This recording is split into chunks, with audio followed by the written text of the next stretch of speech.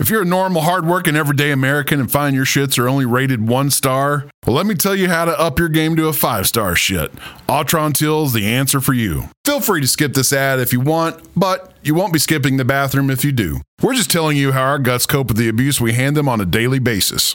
You've heard Dr. Brown and Eric Rieger talk about 5-star shits on this show, so let's talk about Atrantil. Atrantil is created by Dr. Brown as an easy hack for a healthy gut. It's the only over-the-counter product proven to stop bloating and symptoms associated with IBS. These are all natural polyphenols and non-GMO. Anyone suffering should try the 630 plan. What is the 630 plan, you might ask? That's 6 capsules a day for 30 days. And if you're not having 5-star shits by the end of 30 days, you can get your money back. Click in the show notes and enjoy a minimum of 15% off. Or go to Atrantil.com and use the keyword Whiskey Bros at checkout.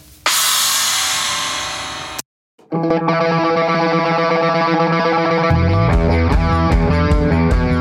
do you play the music just as your source for whiskey, wine, everything you can find. Because you don't actually have to play the music, right? Get that bump in. Get that bump. Yeah, it's like style. For the rhyme. Okay. Head on down. It's podcast time. Yeah. With the Whiskey Bros. Hey, back to the show. Welcome. You are. It went all Yoda there. Yoda. Backwards talk. Welcome to the show, backwards. Episode 67. It's a good one tonight with our friends Matt and Shon. Pleasure being here. Oh, nice. We're excited. Yeah, buddy. So which one is Matt and which one is Shon? Raise your hand if you're Matt. Matt's here, and there's a goat looking at me. Yeah, it is. Yeah. Or is A he? little scared. That's sure. The old dude. Yeah. That goat has a story he wants to tell me about Chance. Talking about Ahmed over there. Oh, man. But Ahmed. Doc's got his tongue. Bro, let me tell you something. You don't want to hear those stories that goat has to talk to you about Chance. I'm petting my goat. That goat's seen some shit, I bet. He has seen some shit. Oh, Ahmed. I'm feeling pretty good. You guys had hopefully a really nice steak dinner. Ooh, that was good. Y'all doing okay? It was good. The host tried to poison me with shellfish, though. It's all right. I did, give you a fair amount of warning. It said, hey, we're having steak, shrimp, and crab. 10 pounds of red meat. No and 10 bullshit. pounds of red meat. Half a cow. And if you wanted a salad, we had grass growing. You had that out there. There's enough grass in the cow. It'd be fine. Yeah, right? I mean, the cow is eating salad. Yeah. You eat the cow. That's how it You works. had a salad. You are what you eat. You are what you eat. Is that true, Doc? Yeah, it's true. If a cow eats a grass, then we shouldn't eat salad. What if you eat Yeah, a it's lot complicated. But basically it comes down to your source of omega-3s and omega-6s. Because we do need some polyunsaturated fatty acids. which are omega-6s? Yeah. Yeah. Yeah, we do need linoleic acid, for instance. But do we eat enough meat to get that? That's up for debate. I think we do. If you're telling me I need to eat more meat, okay. Yeah, that's what I'm telling you. Okay. Yeah. All I heard was fatty ass. And I got excited. Everyone needs more. Everybody needs some more fatty ass. Well, welcome to the show, guys. Glad to have y'all here. Thanks for joining us. I've known you for fucking four years now. 4, 5, 6. Something along those lines. Seems like a lifetime. Yeah, time does go fast. Shon, When did you and your beautiful wife get together? 20, well, unofficially. Oh, you have to think about this. No, yeah, I but you don't. stalled too long, man. Unofficially at the tail end of 2018. Officially early 2019. I thought all you had was pre-COVID and post-COVID. Pre-COVID then. We got Yeah. together pre-COVID before the world turned into a psychopath. Yeah. So yeah, 29. So yeah, I'd say we've known you 4 years. And through that, through her father, Dave, may he rest in peace. Yes. R.I.P. Yep, we got to know you. Oh yeah, so another thing starting out, you guys are also part of the Dead Dads Club. Oh, yeah. Yeah. Seriously? Yeah. Once again, you're the Wow. asshole. You still got his dad. That's it. What an Dude, ass. I need We're me gonna some have to off homies 'em. here. Golly. Yeah, you need to invite some people that still have fathers. Or we can I just knew change Chance's it. wife when she was in high school, actually junior high. Yeah, didn't you say either you had a crush on her, she had a crush on you? I got to keep my eye out for Yeah, you better keep an eye out on me, man. No, but we used to give her dad all kinds of grief because she is a very attractive woman, and Yeah. her father was not an attractive man. You know what they say, right? The ugly ones produce the beautiful ones. So the joke around the office constantly was the milkman. Nowadays, it would be upgraded to the Amazon. Amazon Prime. The Amazon Prime guy. I might have that problem in my house. The Amazon guy comes to my house like 15 times a day. You're not seeing the packages. Yeah. I'm not seeing the package. Someone is, but not you. Not me. Yeah. Somebody's unwrapping that package, and it's not me. God, I could take that one, but go down some racial path. Oh, you can take that just not package? You're not racist. Oh, that one. I'm not racist. So there's 4 different directions of whatever we're just going Yeah. into. I know. I know. But yeah, good old Dave. When you hear his daughter talk and the mouth on her, my wife, then you're like, yeah, this is Dave's daughter. It's definitely 100% his daughter. Yep. What that New Jersey comes out. No, Nope. not even close. What is it? Not even close. Go back a little further west. Chicago. Chicago. Either way, it all sounds Yankee to me, right? That's what I tell her. I'm like, you're a damn Yankee. She's like, I'm a Hoosier from Indiana. I'm like, you're from above the Red River. You're a damn Yankee. What a Now, if you want New Jersey, Sean's your man over here. Oh. really? Oh shit! See, we already started. Is that you? I didn't You hear it. offended somebody, and it's not even 5 minutes in. How long have you been in Texas? I don't know why there's such this misinterpretation of the accent out of the East Coast. Dude, I hear the accent now. You say something, now I hear the Yeah, accent. it's water. Water. Yeah, what Give me a, that water. yeah, that's funny. We have for Johnny B, our friend Johnny B.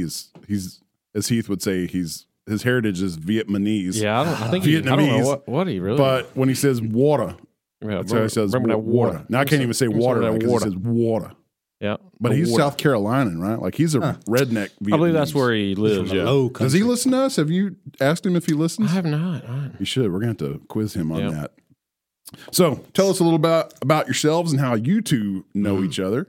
Funny enough, Matt and I met at a bar. Oh, one of those Yeah. nights. Straight bar or gay bar? Rainbow Room? Is that the name of it? I couldn't remember, man. Rainbow Room? It was one of them nights. But We've all had those nights. I mean, Hey, the pickup line I used on him is I walked up and said, "Can I push your stool in?" Yep. That's all it took, huh? Why do I get the sense that actually happened? I obliged. friends ever since. Our buddy Garrett went to a gay bar in Dallas, and his justification was, "It's got the best chicken sandwich in the whole Metroplex." I'm like, you went to a gay bar for you didn't go to the gay bar for a chicken sandwich. So See, I sort of believed it for like 30 seconds. yeah, I didn't. Yeah. Not even for a second. He went for the free drinks. I figured you could get a lot of chicken sandwiches in a lot of places that aren't gay. I mean, but when you're searching for the best one. I mean, no disrespect to gay people, right? They Like I said, gotta for eat 30 too. seconds, then about like second 29, I was like, no. Wait a minute. He went for the D. minute. Yep. Yeah. We went maybe with the chicken sandwich was a side of pickle. Yeah. Hey, maybe that's, yeah. The Yeah, hidden right? pickled chicken sandwich. You were just telling me about a place called the Hidden Pickle or something like Sneaky that, right? Pickle. Sneaky Pickle. Oh, Shout man. out. That's definitely a euphemism. Yeah. That's in New Orleans. Yeah, New Orleans, down in the Bywater. Dude, we could have a whole episode just talking about the food in New Orleans. Yeah. God, man, we could talk about that place. I think for an that is eternity. the food capital of the U.S. It is the food mecca of U.S. For sure. Chicago and Houston are both pretty nice too, but man, the flavors you get in New Orleans, like all that sweat and humidity and body odor and salt, it just Oh, now all of a sudden it doesn't sound good. makes the best flavor. Little of the Bourbon Street gumbo. Yeah, I mean, they don't call it swamp for nothing. they don't, man, they don't. All right, so y'all met in a bar. Yeah, we met in a bar. I think it was New Year's Eve. The plot thickens. The plot thickens. Yeah. I don't remember how I showed up to that bar, but he was already there with some friends, and we had a common buddy of ours in the business, a realtor friend of ours. Yeah, And Matt was already flipping some houses in town, and as was I. And we just hit it off. We had a common denominator, which we're both stupid. So stupid is as stupid does. Amen. So y'all were like co-flippers. Pretty much. Yeah. In a sense, yeah. Matt had his portfolio and I had mine, and we started. We had an opportunity to come up around the TCU area in Fort Worth, and we needed to raise some funds, so we partnered up and hit it off ever since. TCU. Okay. What year was this? 2017. Yeah, 2017. okay. Yeah, 2017 is when we really started working together. I think we met in 2015. Yeah. Kind of, Yeah. Had that. I kind of experience kept tabs on him because when I met him, he had this like Oh man, funky ponytail thing, and he looked like a clown. I had a man bun, man. Nobody told me that. I was a man. Does your hair you have a frizzy hairstyle? Fuck Can you no. even pull a man bun on? Dude, it was awful, man. I've got He an looked like African American hairstyle. My hair is literally waterproof. Yeah. he looked like doofus. So, in order to get it to be a man bun, I had to put the African American relaxer in it, and it went pin straight. Yeah. And I had it like down past my chin. Had it back because I'm stupid. Yep. Well, I mean, we all go through those phases. I rode it for Sure. a while. It was a bad look, but nobody told me. Did you give a robot a blowjob at the time? I should have. It's an inside humor on a past episode. Yep. Yeah. I should have. Okay, so is it like TV flipping houses? It can be. It Okay. can be. Yeah, TV is a lot of glitz and glam. Yeah, What you don't see all on the highlights. Yeah, what you don't see on the TV is The all the frustration. horrible shit that can go down, Yeah, I gotcha. and like the things that are hidden behind the walls that you don't really know. It was a couple of years ago. You Like sent bodies? me that too. You sent me a video of all the, you'd think when you put PEX in a house, you're done. Like Oh, yeah. that shit's there for a lifetime, unless. Rats love that shit. Yeah, that's what Yeah. he sent. I'm like, oh my God. Yeah. Rats love pecs. Too bad. Rats, they could do a number on your property with X, but there's new technology now that they've embedded like some sort of wire mesh in the PEX. I forget what it's Really? like, PEX 2.8 or something, and they embed it in there. That way the rats can't chew through it all the way. Pretty interesting. But it costs a little more, but hey, it'll save you in the long run. Yeah. Wouldn't that be smarter to put that wire mesh on the outside of the PEX? I So they think couldn't it's chew it at all.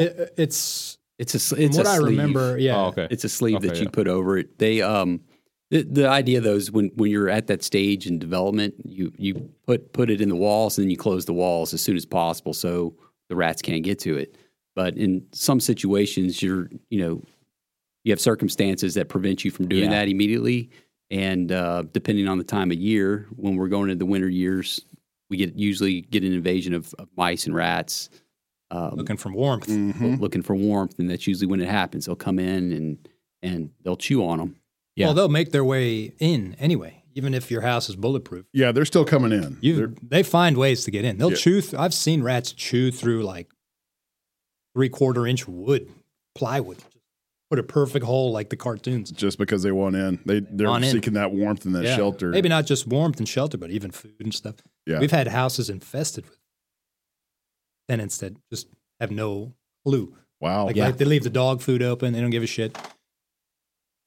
So Find I'm their just way now in. gathering. Y'all flip houses for a living.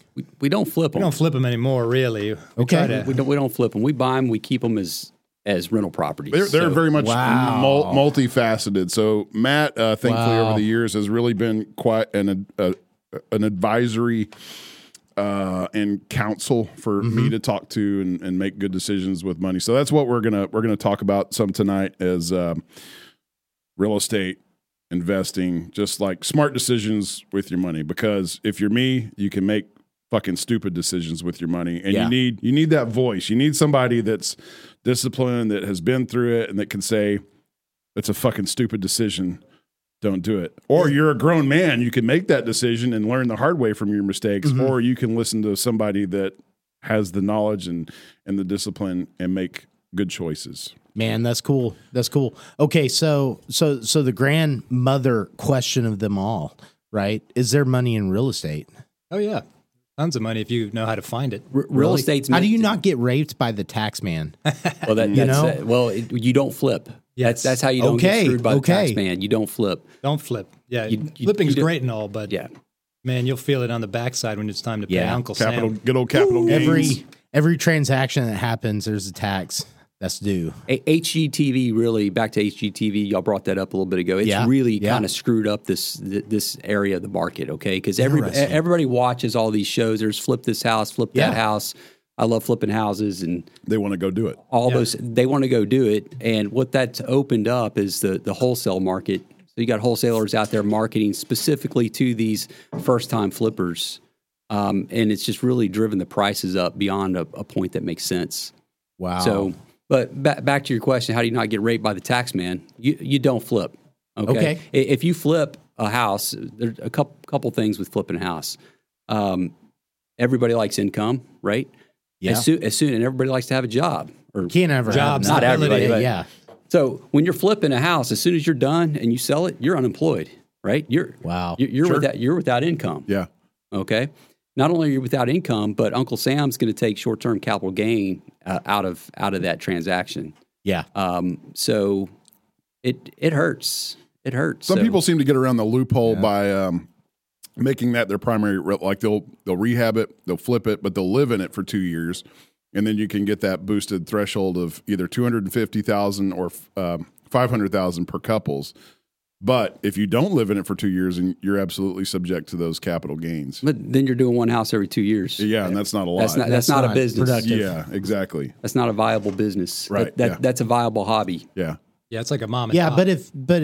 but if you and your wife divorced, like you could each have a house and then you double your production.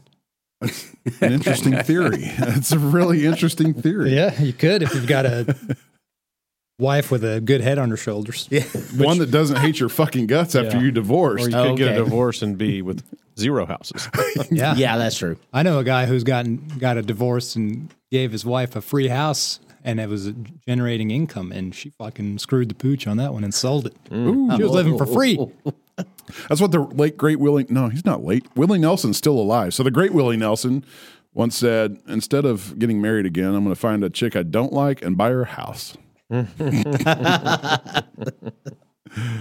I digress. Anyways, back to it. So, do you think that whole HGTV discovery, do you think they're part of the reason we have housing prices the way we do? No. Or do you think it's just No. a natural course of appreciation and inflation in markets? Yeah, housing prices the way they are right now is a basic supply and demand issue, right? Yeah.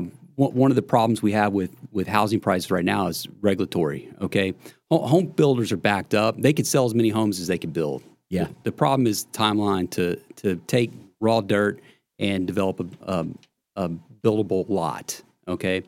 The regulatory cost of construction these days of development is about 33 to 38% of the total cost of a house. So if you really want to get affordability back in the housing market, one thing we have to do is we got to roll back some of these regulations, right? The regulations are over the top. You got net zero runoff. Okay, so you're going to have to treat us like we're Explain dummies. Net zero. Treat us like we're dummies. A developer that's going to go in and put in a project in a municipal area, if it's subject to net zero runoff, basically what they have to be able to do is retain every drop of rain that falls on that property on the property. They can have no runoff. Okay, so that doesn't sound like that big of a deal, right? I know, but it's not realistic. Right. If we dig a big pond, it all runs into the pond. Well, the pond costs money to build, but not only that, but then you have to have these very expensive hydrology studies done. Mm-hmm. Okay. I've seen municipalities come in and tell you got to do a hydrology study and it's got to be 1 mile up this creek. You get it done, and then they come back like, we need a mile downstream too. Right. Mm-hmm. So that's why the regulatory cost of these things just snowballs. They come in and blindside you with more reg, and you can't do a damn thing about it. You can't do anything about You're it. at their mercy You're because at you their want to get your you're spending money, you're bleeding money essentially, and you want to get your project done. So of course you're going to have to bend over and take it, for lack of a better term. So that's one get your- source of inflation, right? Mm-hmm. And I would say, what'd you say, up to 16% or up to 33%? 33 to 38%. That's a huge chunk. Just for- Regulatory compliance cost. That's huge. That's a third. Well, and then you're on their timeline too, which Yeah. throw your project big time. Like we've got we're in a partnership in an RV park in Boyd that we're looking to develop, and the guys brought us on because they were having tons of issues, and one of the issues was that they were trying to get this acceleration deceleration lane passed by TxDOT, and right as they started the application process, COVID happened. So that pushed it 2 years immediately because nobody was working and everybody was shitting themselves.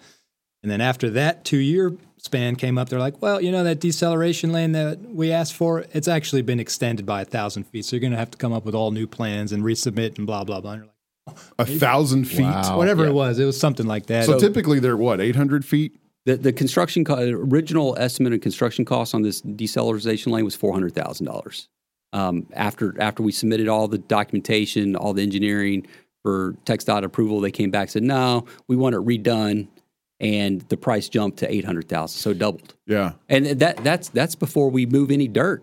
That's just engineering. The cost to have access to the property.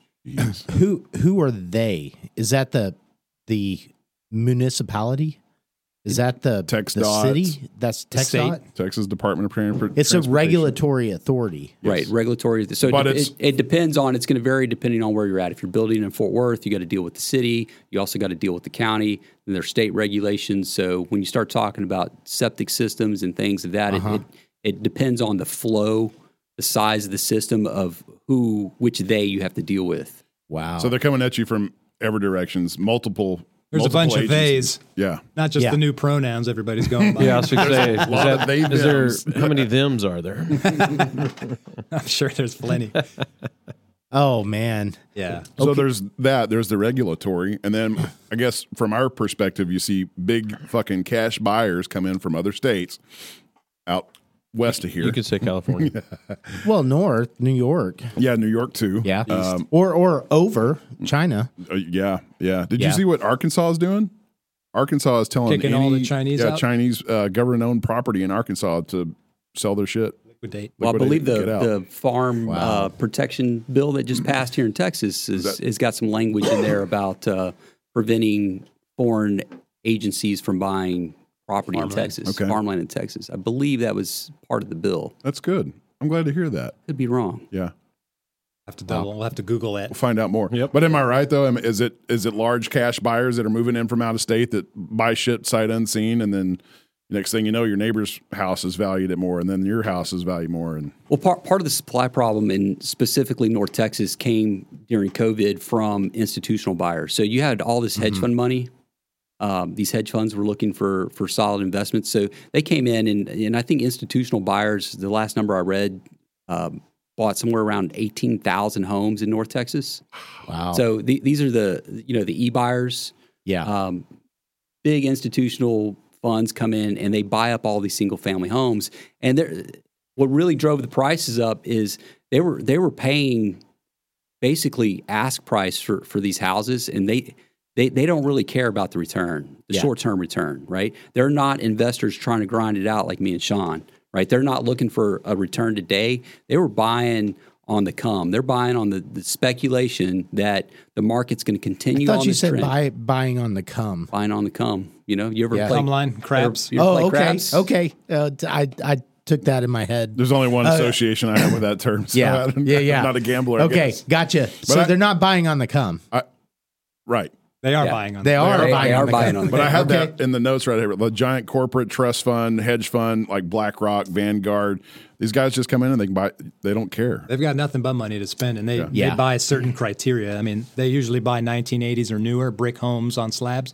Wow. But, I mean, that's just about every house nowadays, right? Because nobody's building. That's a pier and big beam portion of the anymore. market right now, right? It's a huge piece, and that's what drove prices up. That's what all new construction is what they're buying.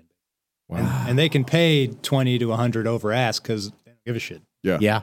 Then the Yeah. big box builders, D.R. Horton to name one, and some of these other big national builders, what they found out is, okay, we can buy this land, we can get it entitled, we can go through the entire process, and we can start to sell lots and build houses and sell them to individuals.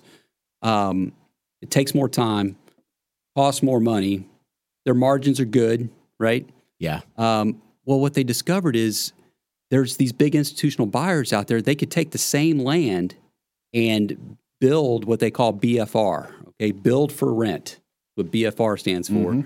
So they build entire subdivisions and communities that they would then sell that entire community to a hedge fund, okay, or to a big institutional buyer with the intent purpose of renting. So what that did is that actually increased their margins. Okay?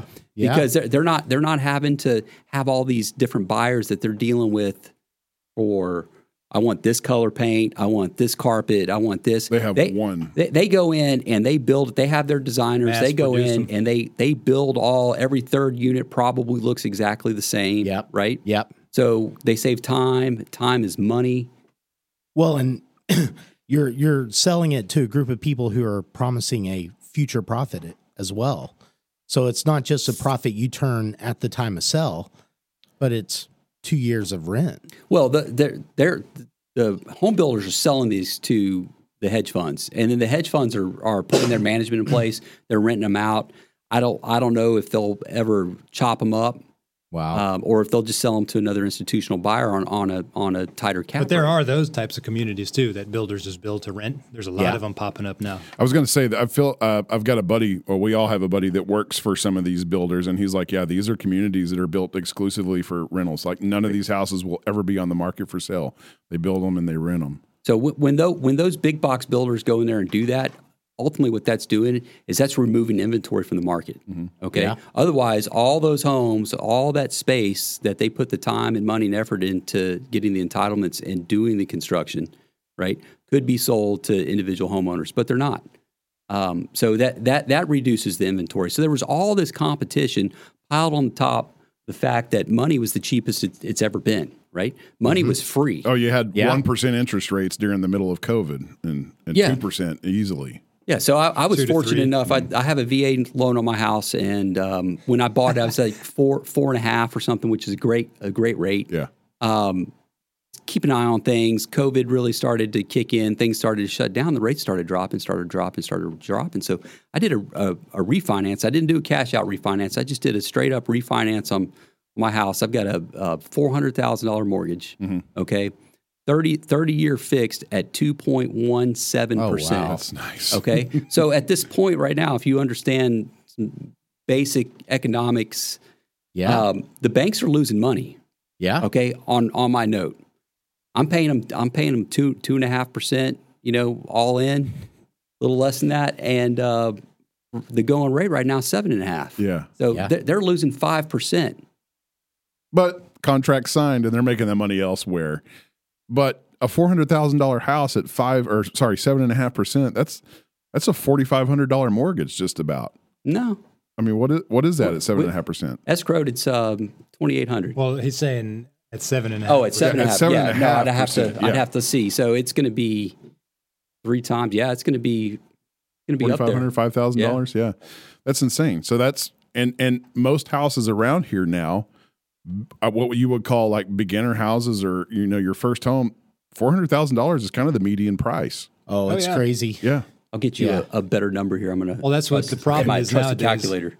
That's why home sales are down for the first time in 2 years. They're not affordable. I don't know if you guys have seen the recent stats in Tarrant County, but this is September was the first month that we've broken 2 months worth of inventory in 4 years. No, I haven't seen Which that. means that sales are declined drastically. Yeah, that market has fallen.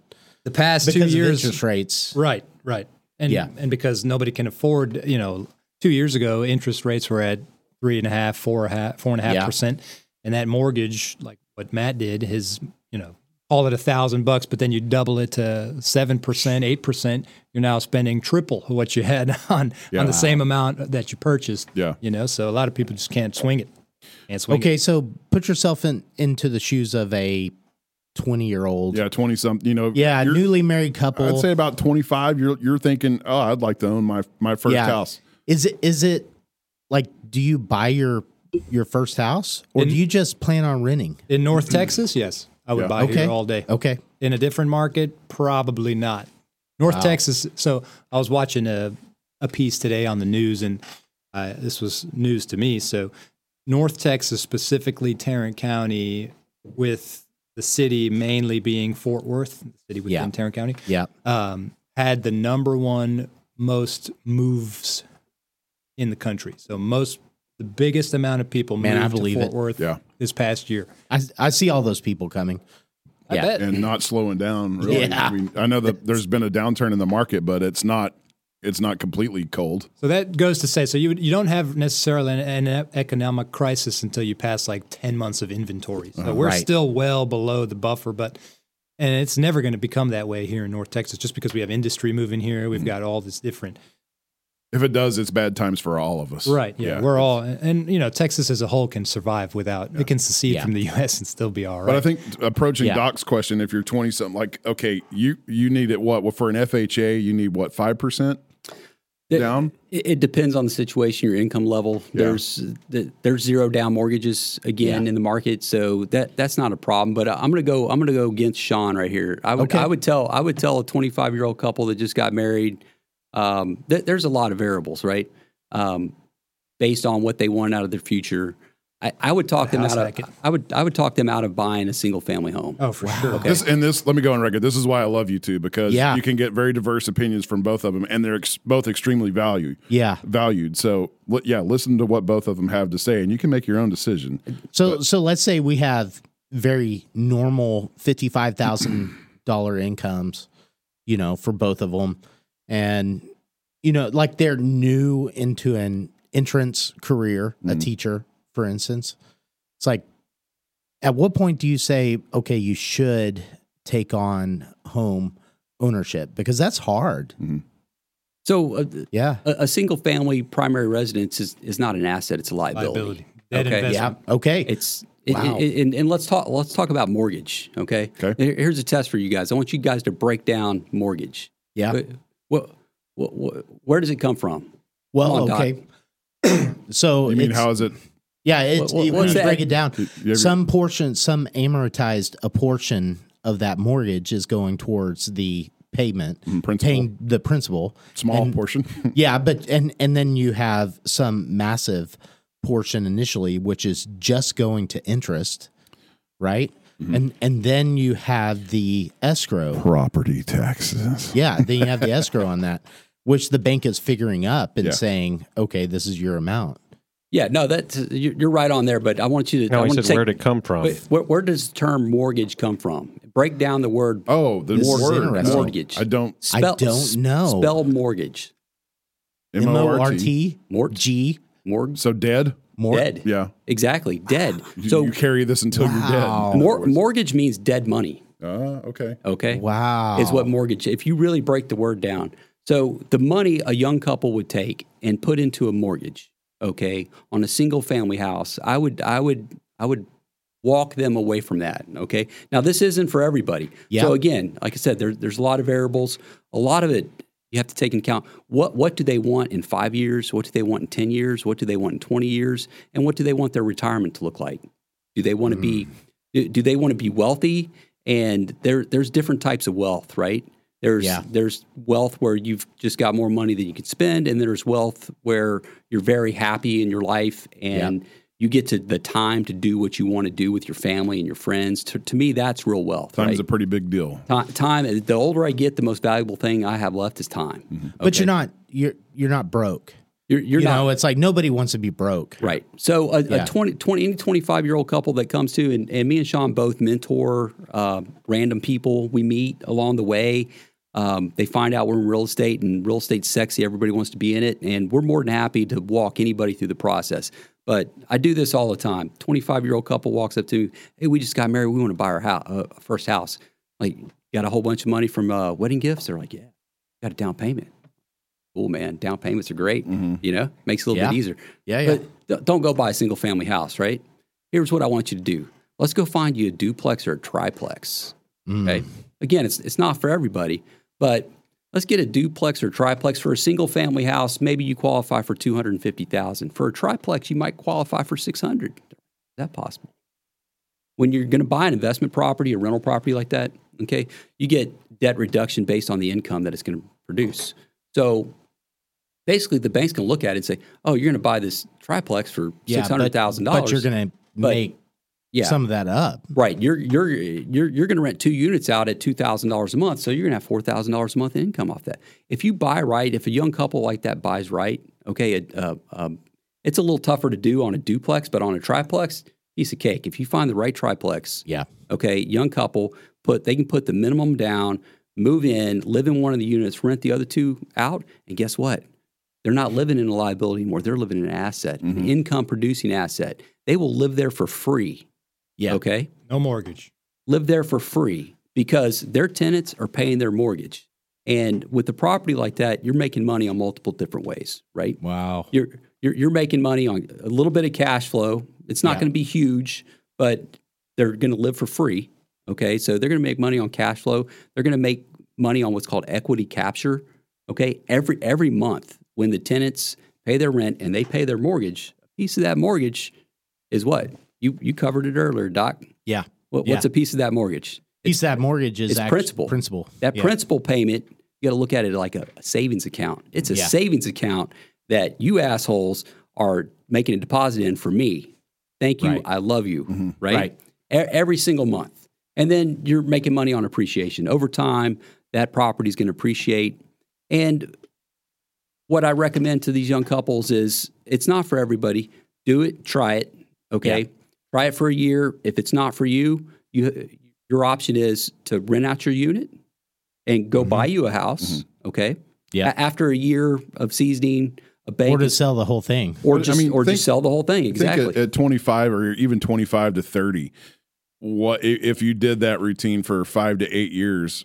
You're still pretty young at 35. What you would have 10 years later is a huge equity in that building. It's a huge leg up financially. Yeah, so you're already ahead of the curve just because of that. Absolutely. Yeah, I mean, that's time, but you're all like you said. If your unit that you're living in, that your own personal dwelling is being paid for, that's a lot of time and that's a lot of money, even though you're not seeing much cash flow in your bank, right? Yeah, you're not seeing a lot of cash flow, but also you're not paying a mortgage now, right? Yeah, exactly. So you're taking your earned income and you're saving that. You should be saving it to do your next one. Mm-hmm. Okay. Wow. And so it seems daunting, right? Because and I think the portion of it that seems daunting is the renter management portion of it, which seems to be getting more and more atrocious with cultural shifts and societal shifts. Like I mean, you can only take it with a grain of salt what I'm saying, but I see things on social media, like there's big groups of people that want to bash, their landlords and just make it as difficult as possible. Well, the landlord is the man. Oh yeah, right? yeah, he is part of the man. Yeah. But I shit you not, I saw one person comment about bashing private, small individuals that own maybe one or two houses. Mm-hmm.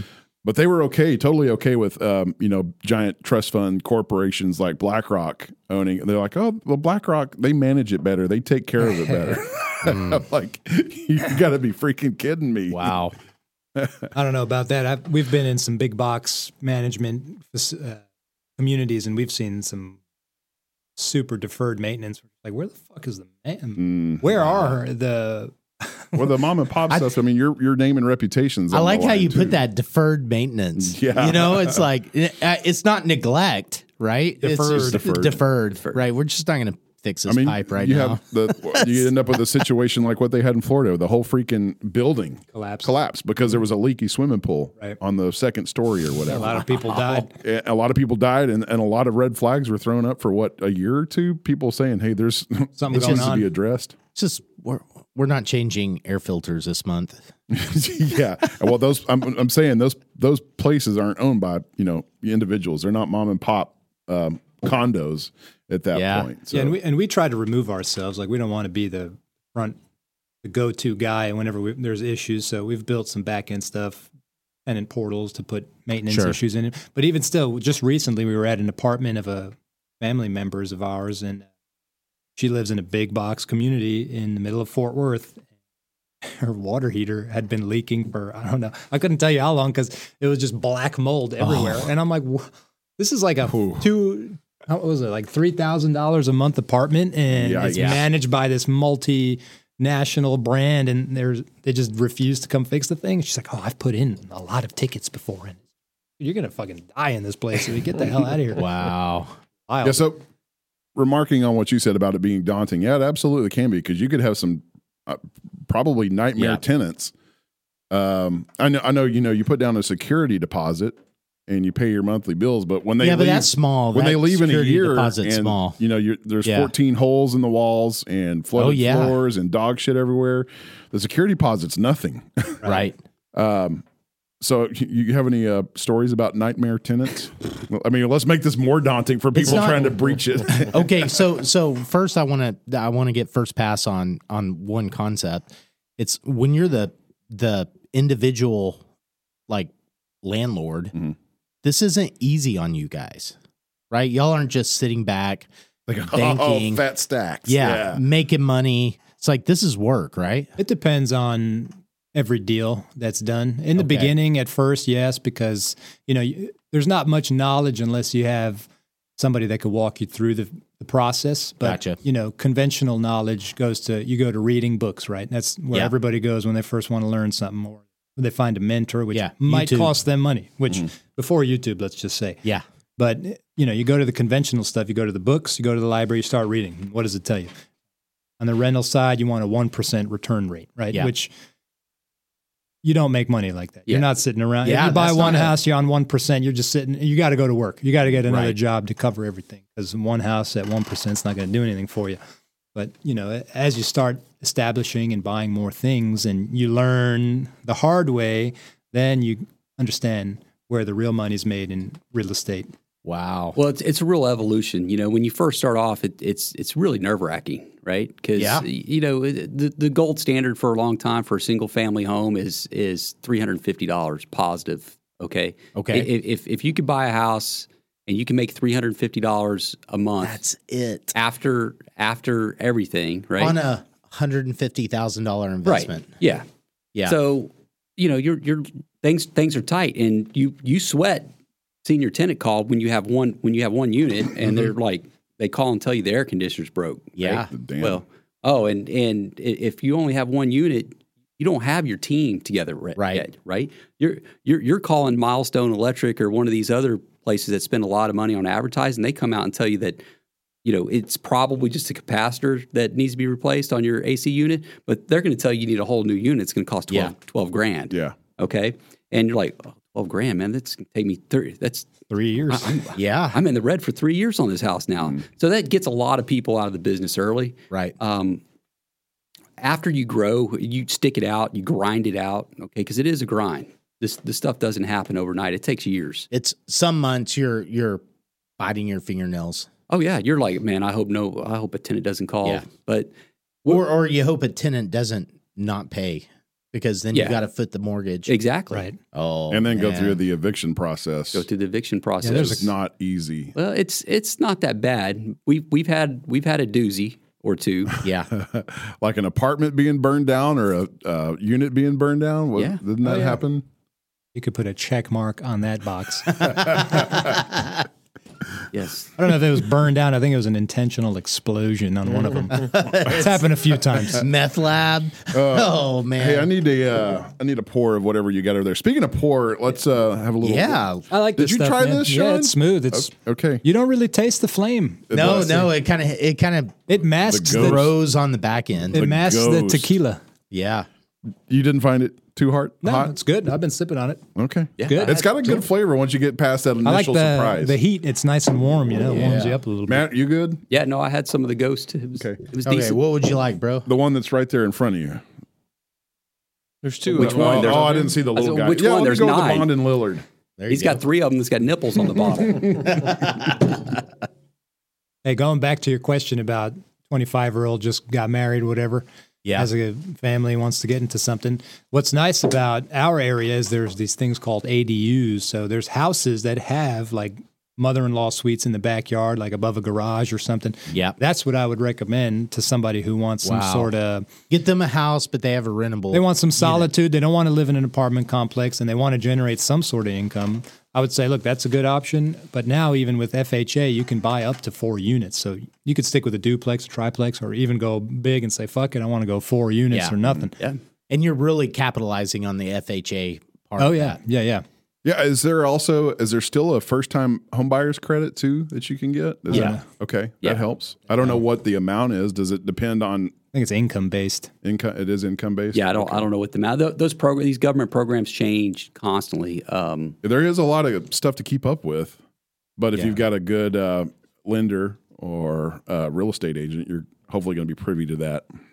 There's some credits. It's all income based for the most part. Okay. Yeah. I know If with you're a F- single mom struggling with 5 kids and a one job, then there'll be some reward for you at Well, the there got to end. be a single mom. Why couldn't it be a single dad, Be bro? a single dad. It could be a yeah, single maybe dad the mom's too. a real piece of Hustler. You never know. It always goes. I mean, it always goes. always to a the dad that's the bad guy. Yeah, I know. Would you ever say to young people like, "Fuck it, don't do it"? No. Oh, wow. I would say it's Okay. the best decision you could make for yourself. Okay. Yeah, oh yeah. Okay. Even with interest rates the way they are. I wouldn't say there's buy a always brand way. new build. I would never say that. Yeah. I would Yeah. say look for something a little older that you could buy a little bit of equity at the purchase price. So you buy a little cheaper than what they're asking for it. Yeah. Yep. Build a little bit of a cushion just in case, and then rent the rest of their units out and off to the races. And, Okay. And realistically, like the younger you can get into it, the better, right? Because you have even more time once you're in your 30s. As an investor, if you buy right, interest rates don't really matter. Okay. I've had stuff, I've bought stuff, I've had interest rates as high as 10%. Right? Oh, shit. Okay, because here's the deal: Even higher, 12%. investing Jeez. in real estate, okay, is a math problem you're trying to solve. Okay. Yeah. Okay, either the math makes sense or it doesn't. Okay, if it makes sense, it makes sense. So it doesn't matter if the rate is 12%. Okay, if you can produce enough cash flow, income, revenue off that property to cover the mortgage, who cares? If you can do that and still put money in your pocket. Here's the deal, guys. The rates aren't going to stay as high as they are for long, okay? Probably a couple years, but in the big scheme of things, it's not long. The government is addicted, okay, to stimulus. They're addicted to pushing out money. That seems correct. So what's unpopular with at least half the country is a direct stimulus, okay? The government directly handing you money, Right. okay? That's unpopular with at least half. The other half, they're okay with it, all right? But a stimulus that the government can hand out that's not direct. Can you guys think of one? I would think. I mean, the first food time, stamps. yeah. Interest Food rates. stamps, interest rates, first time home buyers incentives, tax rebates. I mean, I stuff think like that. Obamacare, but Yeah, great. Obama phones. Communism. Phones. yeah. Here's ultimately what's going to happen, okay? When it's time to stimulate the economy again and it's time to go back into a big growth mode, the feds are going to step in and they're going to start buying mortgage bonds again. Okay, that's one reason why they raise the short-term rates. They're not as tied. Mortgage rates aren't as tied to the short-term rate as they used to be 30 years ago, 40 years ago. What they're really more tied to is the bond market. Okay, when the government steps in and starts buying all these mortgage-backed bonds again, the rates are going to fall. And the reason they're going to do this is because there's going to come the point in time when it's time to step up the stimulus, right? It's time to get cash back into the economy. Right. And they're going to do that indirectly through mortgage rates. And you're scratching your head. Chance is scratching his head right now. What do you mean? Yeah, when you start talking about bonds, it's above my pay grade. So what I mean is what they're going to do is they're going to lower the interest rates, and everybody they're going to go from they hit 8% last week. Okay? So they're back down to 7.5 now. Yeah. But there's young folks that you talked about earlier that are buying houses right now at 7.5%, 8%. Okay. Yeah. With no way to service that debt. Well, With a marginal way, yeah. When it's time to start scraping by. When it's time to start stimulating things, what's going to happen is they'll lower the rates. All the people that bought at 8% will do what? They'll be happy at 5%, right? So they'll refi. To cash out refinance at 5%. When you cash out refinance, what happens? You get a little check in your pocket when you go to closing, right? That's money that's in the economy. Yeah. Well, I think I read somewhere the other day like 65 or 68% of Americans right now have a sub 4% mortgage. Okay, because everybody. I mean, I believe it. Everybody jumped on that. Everybody cashed out. Yeah. Everybody cashed out, or not cashed out. Everybody refinanced. Yeah. Everybody refinanced. So like 60-something% of Americans right now has got a sub 4%. Yeah. Okay. So we really want to stimulate the economy. So how are we going to do that? Indirectly. We're going to do cash out refinancing. We're going to drop interest rates to half of what they are, and suddenly everybody's going to want a big cash infusion. The guys that are locked in at 4% aren't going to cash out refinance at 3.75. But I'll tell you what, you hit 3, hell yeah, they will. Yeah. So that's the path back to the lower interest rates, and it's going to be based on the government's needs to stimulate the economy and do it in an indirect manner. So it's just a matter of time. So I believe in 5 to 7 years we could plausibly see interest rates in the mid 3s again. Okay. Wow. So we just need another pandemic. I mean, just another round of Rona. I mean, we might get it. It won't be Rona. Yeah, it'll be whatever swine flu again, or bird flu, or Mad whatever cow, they fix up in those Wuhan labs. Yeah. That's a bloody path. Or, there's also, I didn't know this, but I found out, like, you're talking about the mother-in-law quarters. Like, if you buy a place like that, there's a big market for long-term, what they call long-term or mid-term Airbnbs. Yeah. There's people that seek out, I didn't even know this was a part of Airbnb. There's people that will seek out places to stay for 30 days or more. That's a matter of fact. Yeah. So that's one way to service some of that cost? Like, what is one of those places going So those fluctuate based on like the algorithms in place and the popularity of the town and this and that during the seasons. I've got a place like that has to abide by this rule in New Orleans in the French Quarter. And we've stayed every month. We've been booked, luckily, and it just varies with what's going on in town and what the room availability is. Yeah, so February is high priced. Yeah, but Mardi Gras. You probably don't realize this, but there's a plethora of Airbnbs in Fort Worth, Dallas. People just want to come and stay here and see the cultural scene, I guess. Yeah. Especially if you're in Fort Worth around Cowtown and the old stockyards. That's even so people will come Airbnb places around here just to have access to that. Oh. So that exists. And the long-term thing is what surprised me, like the 30-day or more. So that would be one asset you would have to service the debt if you had a place like that. You could have a long-term Airbnb. But there's also things that come with the Airbnb, like management and who's going to go there and turn the beds. And is your oh shit, my cleaning lady's not answering the phone. Now what? My guy checks in 4 hours. Who's going to make the bed? So there's certain things. You're not going to sit back and just make money, right? No, there's always something. You don't day is a new day, and be able to do that. No, it's going to unless you're Ukraine. Okay, is that conspiracy corner? How many billions are we up to in the Ukraine now? Too many, 100 billion or more. Or more. Did you see him come on TV the other day and beg for credit because nobody wants to give him money? Wow. He's like, well, could you just give us some credit? We'll get it back. Zelensky we'll pay did? you back. Yeah, he did. Oh, dude, that guy's such a snake. He's such but he's got it made. Like, he's figured it out. He's raised a lot of money. Yeah, he sure has. I don't think it's about Zelensky at all. What do you think it's about? I think it's about the powers. Like, so, why did Ukraine? You think there's a Ukrainian oligarch? Yeah. There's a whole structure behind Zelensky. Mm-hmm. Well, we'll get into that. He's just a front man. We'll get into that in another episode. Maybe. Wow. Let's not derail too much. But the Airbnb thing. So that's you have a little experience with that, and Matt and I have done some Airbnb out of one of our units in the TCU area. Okay. We did that for about a year, and it was an interesting. So do you think they're also to blame for rising housing costs? Not in this area. I don't think so in any area, because people places where Airbnbs are hot are not places that people are building subdivisions and normal everyday single family housing, right? Like those just aren't taking up market space there. Smaller neighborhoods. Maybe one or two, but not to the point where it seems like there's a growing hostility against Airbnb from regulators. It's towns, well, cities, it's the counties. the lobbyists. The hotel lobby group is pushing real hard for regulation. I cannot believe, and New York City was kind of the mecca, the starting point for this, but it spread all across the nation, even rural Colorado. Yeah. You have to be, if you buy a place and you want to Airbnb it, you're on a permanent waiting list per county regulations. If it's inside the town, you're per town regulations. And every place that we talk to, there's I think they issue like 100 permits. So what is that? Is that like communism? Is it? That's the man telling you what you can and can't do with your own fucking property. Is it an anti-Walmart mentality? No Walmart in my town. No, the mentality is coming from hostile groups of people saying what you're doing is keeping me from buying a house.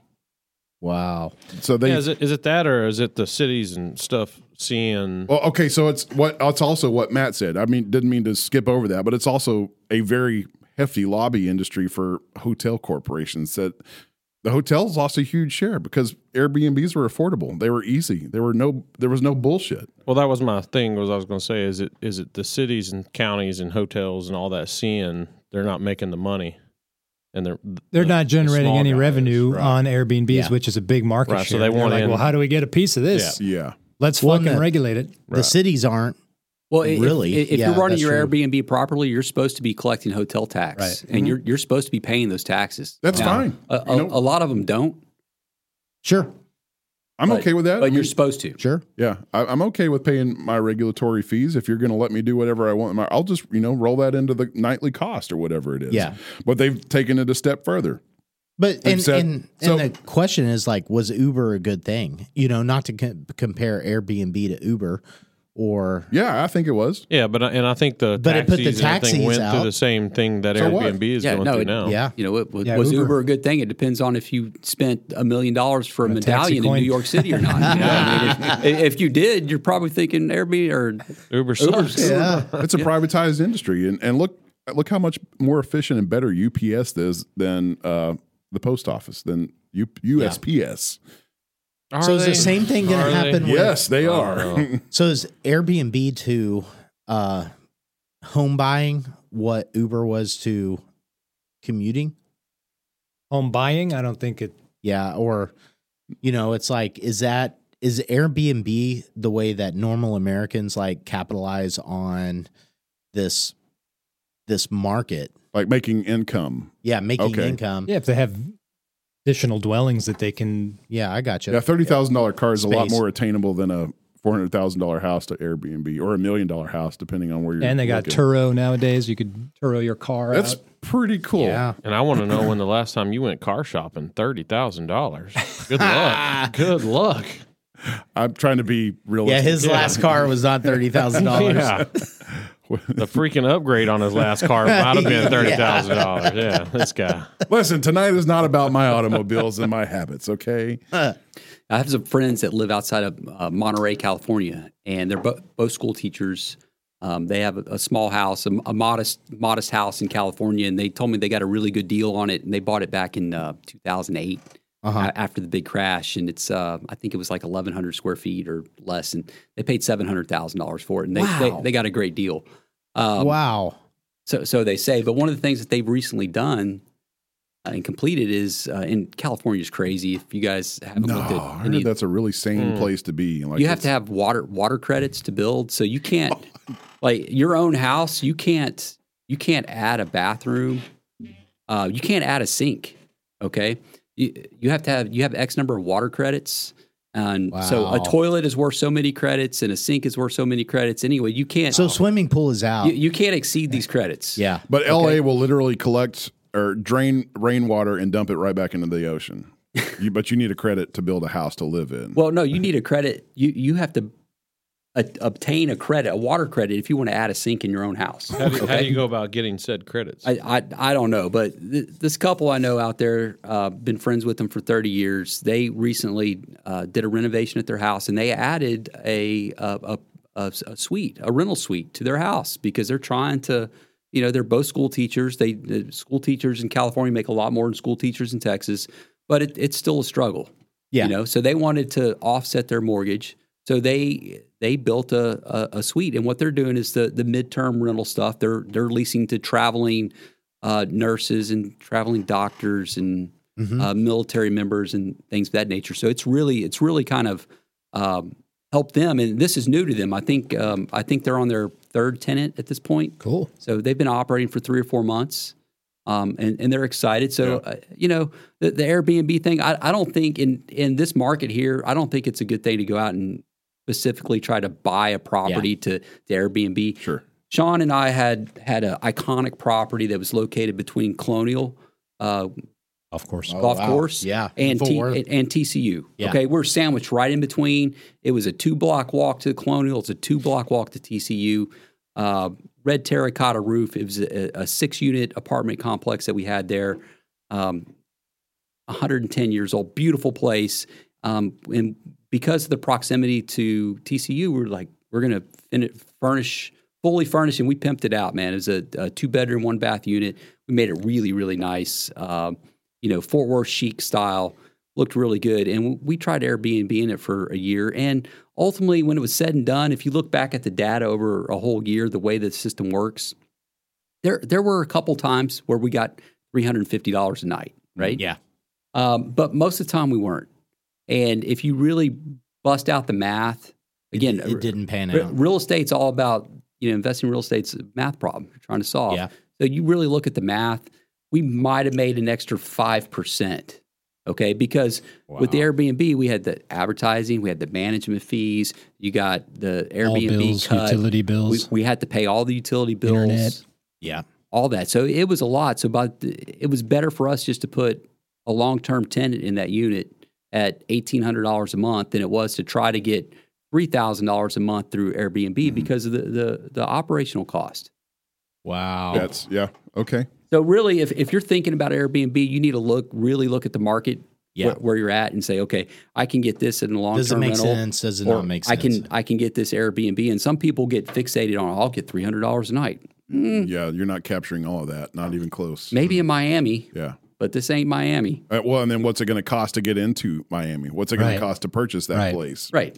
I was really surprised. I mean, we explored it. I was really surprised to find out about like the regulatory hostility towards Airbnb, and it's still going on. It's still growing. It's getting worse. Yeah, it is getting worse. So the workaround right now is what they would call the medium term rental, which is a month basis. So you can get by. That's not considered short term, which is what the hotel lobbyists want to be designated. They are short term rentals.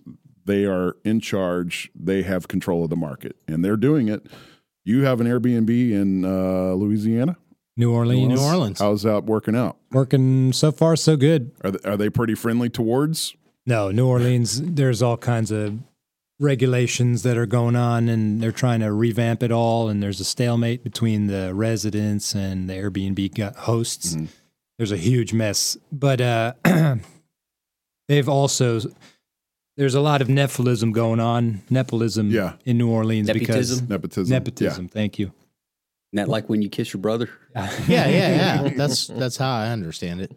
Yeah, because they're issuing licenses to basically anybody who knows the mayor and the mayor's staff and all this bullshit. It's like Louisiana corruption. Yeah, it's all backhand. Here at home, we just call that the good old boy backhand network. deals, baby. Not what you know, it's who you blow. Yeah. But there's a larger point I want to make in all this, and I hope I can stay on track. Like we brought up the question because we have, we all have friends that are younger. I come from a family that's provided, and I have means that have been given to me. I have the responsibility of making good decisions with those and not fucking that up for my sake and my family's sake and future generations' sake.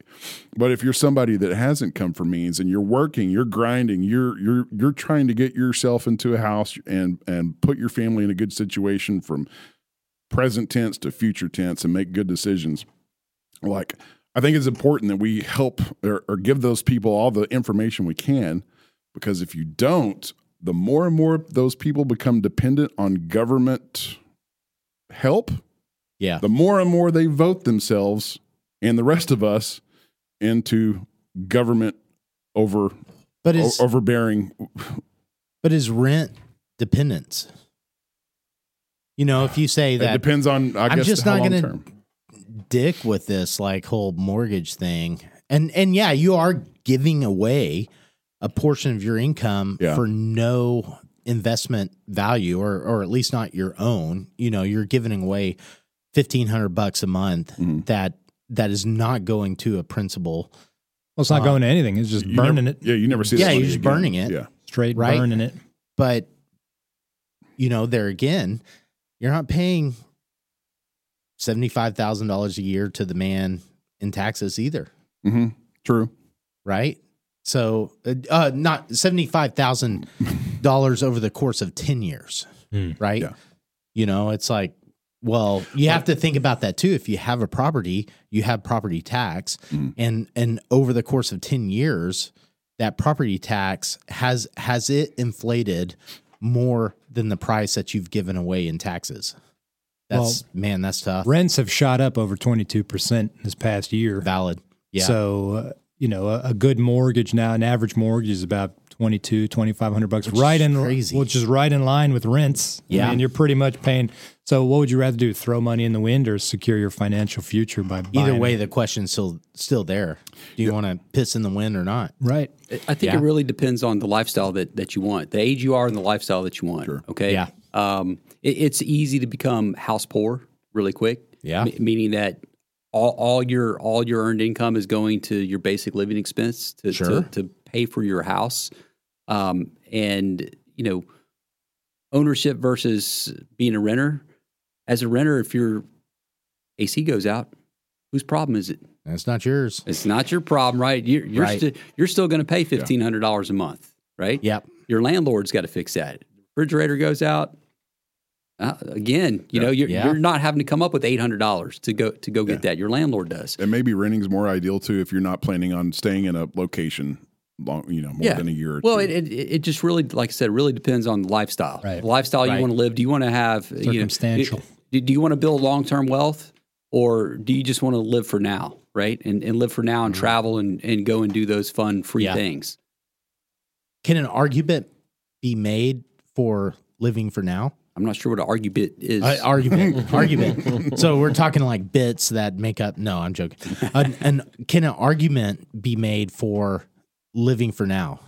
Because we're so engineered to think that we should be developing wealth.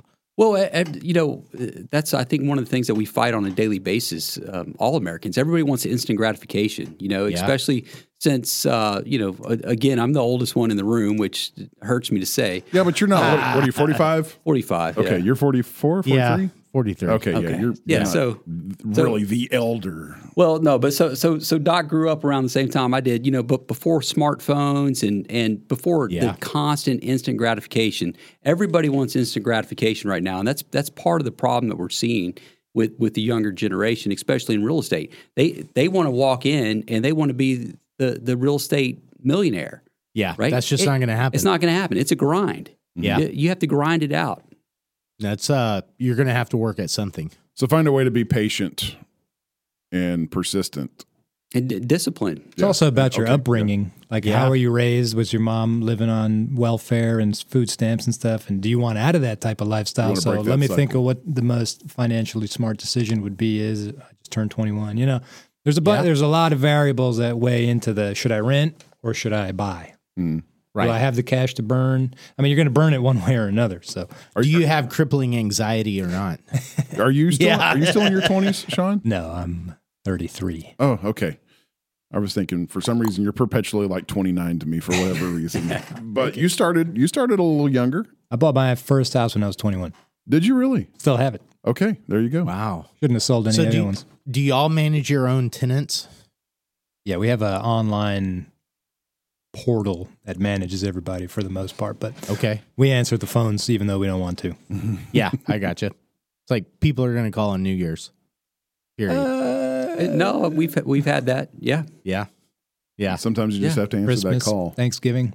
Yeah. No, they call all the time, and it's never like a convenient time. They'll have a problem, and they'll have had the problem all day, and they wait until 9:30 at night to call you. Yeah. Yeah, I feel you. And it's like, when did this start? Oh, it started 3 days ago. Oh, and you waited 3 days and waited to call at 9:30. So Sunday it must at not 5. be real. Must not be real important. So we'll get to it when we get to it. But we could do. That's one area we could expand upon. We could do better managing or outsource more of it. Yeah. The management fees, your typical management fee in real estate, if you wanted to come in and you didn't want to manage yourself, you're going to pay a management company 10%. 10%. 10%. Which may be worth it, right? It could be. But you are going to have to manage the manager. Right. So my wife and I, we've had rental property, and that's what we learned was, and we had a management company. Like, we tried to manage it ourselves, and then we were like, okay, we really don't like these calls, and so we're going to get a rental manager. But then we had to manage the manager. Right. Right. Yeah, nobody's going to love your places more than you love them. Right. Yeah, right. Oh, okay. That's a good segue. And what you don't know from that manager is what's he really doing. So hey, Doc, the toilet's out. It's going to cost you $500. Right. Oh, really? But what did it cost the manager? $200. So what did he make a spread plus the management fee? You never know. There's just always backdoor deals that can go down. Right. If there's a middleman. It's like once you fix a toilet and you're like, I could have done that for $200. Yeah. I mean, it could be anything, even an AC. Like, we've got, we have our preferred vendors now, but you'd get bids for like 10, 12, 15, 18,000, and you find the one guy that has a company and knows how to do it, and he'll do it for 5. And you're just like, huh, wow, there's that big of a margin in between. Like, holy shit. Yeah. So we really been getting fucked these whole 10 years or whatever. Yeah. Well, and the evolution of things, Shon and I used to try to go out and be hands-on and do a lot of the stuff ourselves. But once you get to a certain point, you realize that your time is better spent making a deal, right? Yeah. So the young people that we mentor, they're like, why don't you do anything yourself? We do very little ourselves anymore. We pay somebody to do everything. Interesting. Okay. And the way I explain it to them is like, my going to a property and fixing something is $20 an hour, $25 an hour. My time making a deal is $10,000 an hour. Yeah. Right? So in the big scheme of things, do you want to make $25 an hour or do you want to make $10,000 an hour? I know my answer. What's your answer, Doc? I think I'm going to side with your answer. That's tough. Yeah, that's not tough. Yeah. It's not tough at all. It's an easy answer. But see, these are trials and tribulations that come with experience. You're not going to learn this right off the bat. So like a young cat just reading the books and studying the knowledge, he doesn't know all that yet. Right? Yeah. So. And there's nothing wrong with doing it yourself. In certain situations, starting off, you have to. You have 1 or 2 units, you have to do it yourself, right? Because financially, it doesn't make sense. But once you get to a certain point and you get an economy of scale where it makes sense, then you start to pull back. You focus more on the business aspect, and let the maintenance people do the maintenance people's job. Man. Okay, so that's a segue. What you said earlier is a segue into something we should probably broach about young people getting into something is you gave me a good lecture on it the other day, Matt. Emotional and non-emotional purchases. Granted, if you buy a duplex and you live in one side of it and rent out the other side, you're probably going to have an emotional attachment to that. So how would you encourage people to detach from emotions while purchasing? Man, that's another reason why we don't sell anything. Yeah, because real estate's a very emotional business. Yeah. Believe it or not, it really is. Any business is emotional, in my opinion. It's tied to your personal well-being. So buyers, especially first-time buyers, are dumb. Okay? We're trying we're going to try to sell a house that was 100 years old that we fully rehabbed. We do really nice work. Our stuff is really awesome. Again, we very rarely sell, but a first-time buyer is going to have a home inspection done, right? Yeah. This inspector is going to come out and he's going to rip this thing apart, shit out of it. Yeah. And the first-time home buyer, the corner of the foundation might have a what they call a corner pop, right? Every foundation in this area has every foundation has a corner pop. Well, the first-time home buyer doesn't understand that. They just know that their inspector said that there's a corner pop. That they fucked up. Yeah. The house is going to collapse. I need you to take $10,000 off the price, please. Yeah, and they want you to fix the corner pop. Yeah. We're not going to do that today, So you don't want to have to deal with that stuff. Yeah, it's nitpicky. Very emotional. Yeah. Back to your question again. Have y'all ever sold a property, though? Oh, yeah. Yeah. Okay. Yeah. We flip and we still flip every now and then. It just depends what's going on. If you're buying for investment purposes or to service the debt type thing, how do you detach from making an emotional responsive purchase? It's like what Matt says. It's all a math equation. Yeah. Like we don't get out of bed if we can crunch the numbers in our head now. We're quick with it. If it's 10%, it's like why even bother going? They're asking X. There's no way they're going to meet us at Y. So if it's like 30, 40%, then you got our interest. We might show up, Yeah. It just depends. So how many properties do you have to call yourself a, big wig? Man, I mean, we're small time compared to these other guys, man. How many properties do y'all have? Have to refer to my notes. Okay. I got you. I think we have 72 doors right now. Wow. That's impressive. I was in building and it showed 72. But some units have like 2 doors and 3 doors. Well, no, that's a door. A door is a door. Door's a unit. Yeah, door's a door. A door's a unit. 72 households in. Yeah. So how long have y'all been working together? Since 2017. Okay, so it's literally since you met in 2015, but you hit the ground running business-wise with each other. Yeah. But then over time, over the course of 30 years, like you have to think about this in terms of that time scale. Over the course of 30 years, you've really paid off the buying price to get into this building. or get into this business? Well, it depends because Yeah. even in that amount of time, you might have already paid for it multiple times. It just depends. Really? Because we do it all the time. We pull money out to buy other assets and you cash out refi, you have a new balance on your mortgage. And Yeah, we'll get into those a little bit, some of those details in a little bit. But let's go back to Chance's question about emotion, because it's really important. It's a big driving factor sometimes. It's really important, especially, younger folks come into a little bit of money, say that they've lived in a certain area their entire life, and they see something that's shiny, right? It means something to them, but there's not an economic plan for that, right? There's not going to be a return on that investment for a decade. Yeah. So you're a doctor, right? They call you doc. Yeah. You're a doctor of what? I mean, people. Of people? Okay. Yeah. Right. I wasn't sure. I mean, you hang around with this guy. He is a medical doctor. He's a real medical doctor. He's a real motherfucking doctor. So in your practice, you have certain tools, right? Yeah. And you wouldn't take your tools and lock them in a closet where you didn't have access to them and still try to practice, would you? No. Okay. So as an investor, what you're not going to do is you're not going to take your emotions, okay, and put them in a position where you're going to take your tools, which is your capital. When you're an investor, your tool, okay, your primary tool is your capital. You're not going to take your capital and lock it in a closet and go on down the road and continue to try to be an investor. Right. If you do, you're going to fail. So you can't make these emotional decisions, because a lot of times you make an emotional decision, you're going to lock your capital up, and it's not going to be liquid anymore, and you can't move forward. Wow. It's stuck in that closet. Yeah. Yeah. And so one way to maybe rephrase that. So is Doc. And we love him no matter what. Yeah. I heard he came out of the closet. No, not yet. Not yet. Oh. He's kind of like yeah. comes out for a little bit and then goes back in. Okay. It's Like man, the groundhog. I lost my thought. Thanks to you. There's this one scene in a 2001 movie called Out Cold. It's a funny snowboarding movie. And the one bartender who's friends with everybody, they're in this scene, and he's like, I just want you guys to know something. And they're like, you're gay?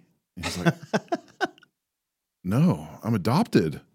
He's like, but if I was gay, is that okay? And they're like, yeah, it'd be kind of weird if you weren't. We don't. Ouch. No, I don't even know what my idea was, Yeah, like I lost it. It's gone. Thank you. You're welcome. Yeah, we're talking about emotions and capital. Yeah, your liquid, you're basically your capital, your cash, your liquid assets being available to you and not locking them away, because Matt is clearly speaking hypothetically about somebody he has absolutely no clue about. Right, sitting at this table. Well, okay, do emotions keep you from taking on risk? oh yeah, So Yes, they fucking can. so it causes you to misjudge the amount of risk that you actually have. or even analysis paralysis. Oh, Analysis paralysis. yeah. Over Yeah.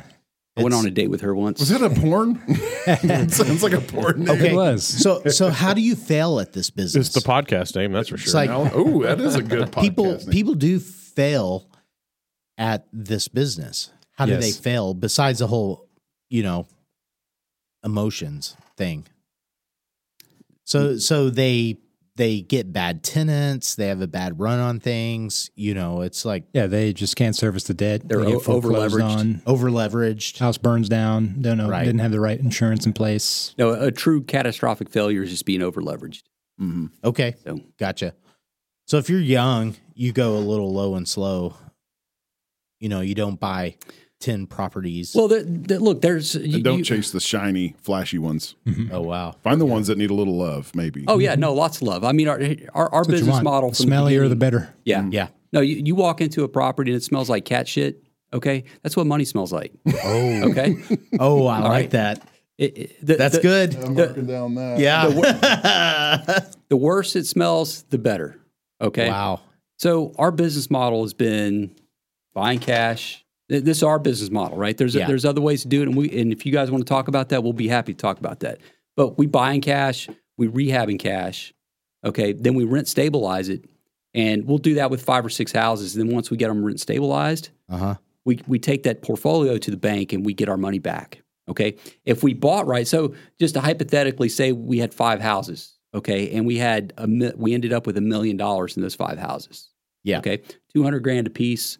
That includes purchase, okay, full rehab, and then we start to cash flow them.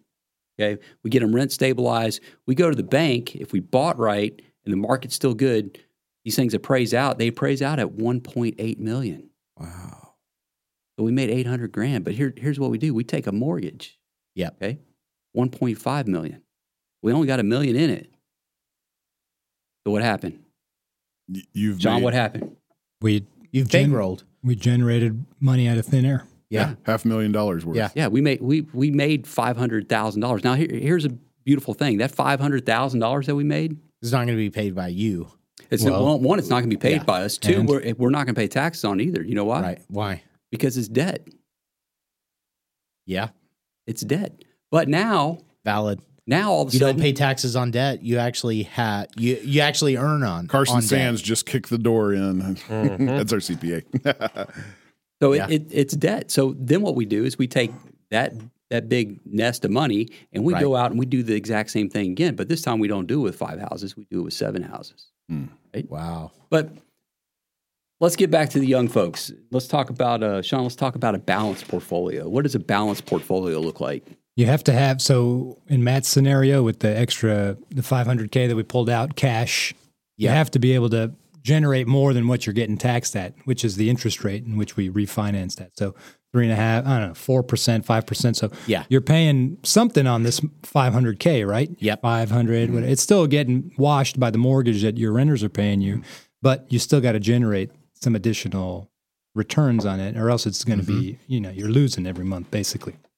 So you take the money and you try to find other opportunity to generate, like I said, 15 or more % with that same money, and you rinse and repeat.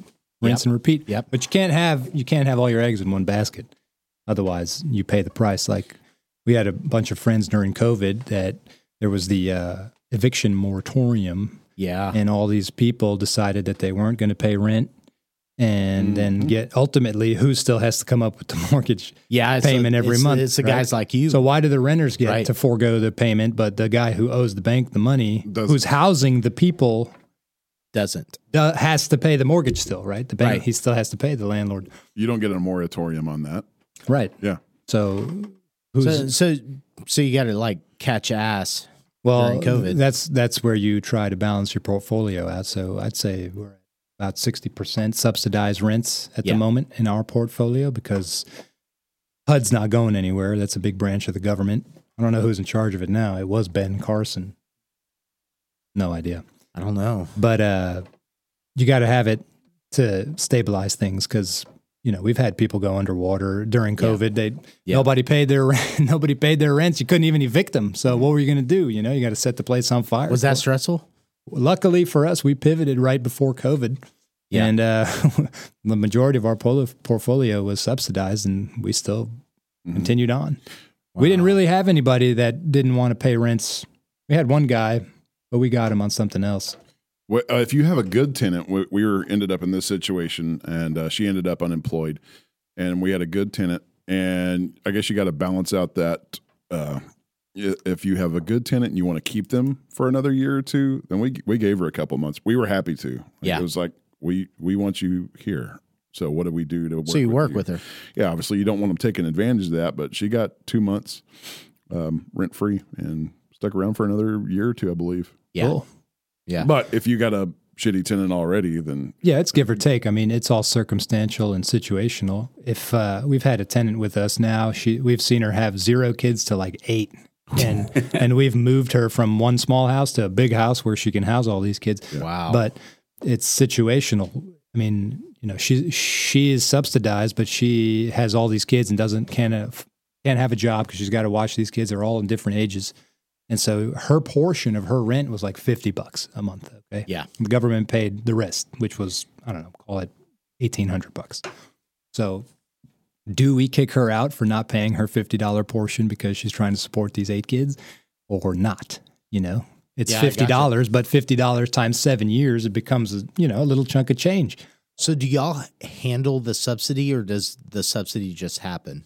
We handle it. We got to have like hand-to-hand conversations with these folks. Wow. We're pretty close with. Yeah. As a matter of fact, we were. Please explain how you have hand-to-hand conversations. I need this.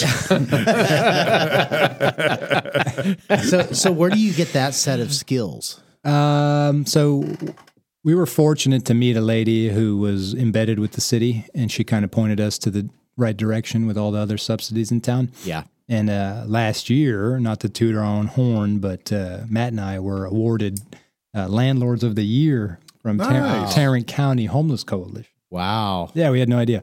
I mean, Tarrant, that's kind of a, Wait a minute. A bunch of homeless people I know. awarded you Landlord of the Year?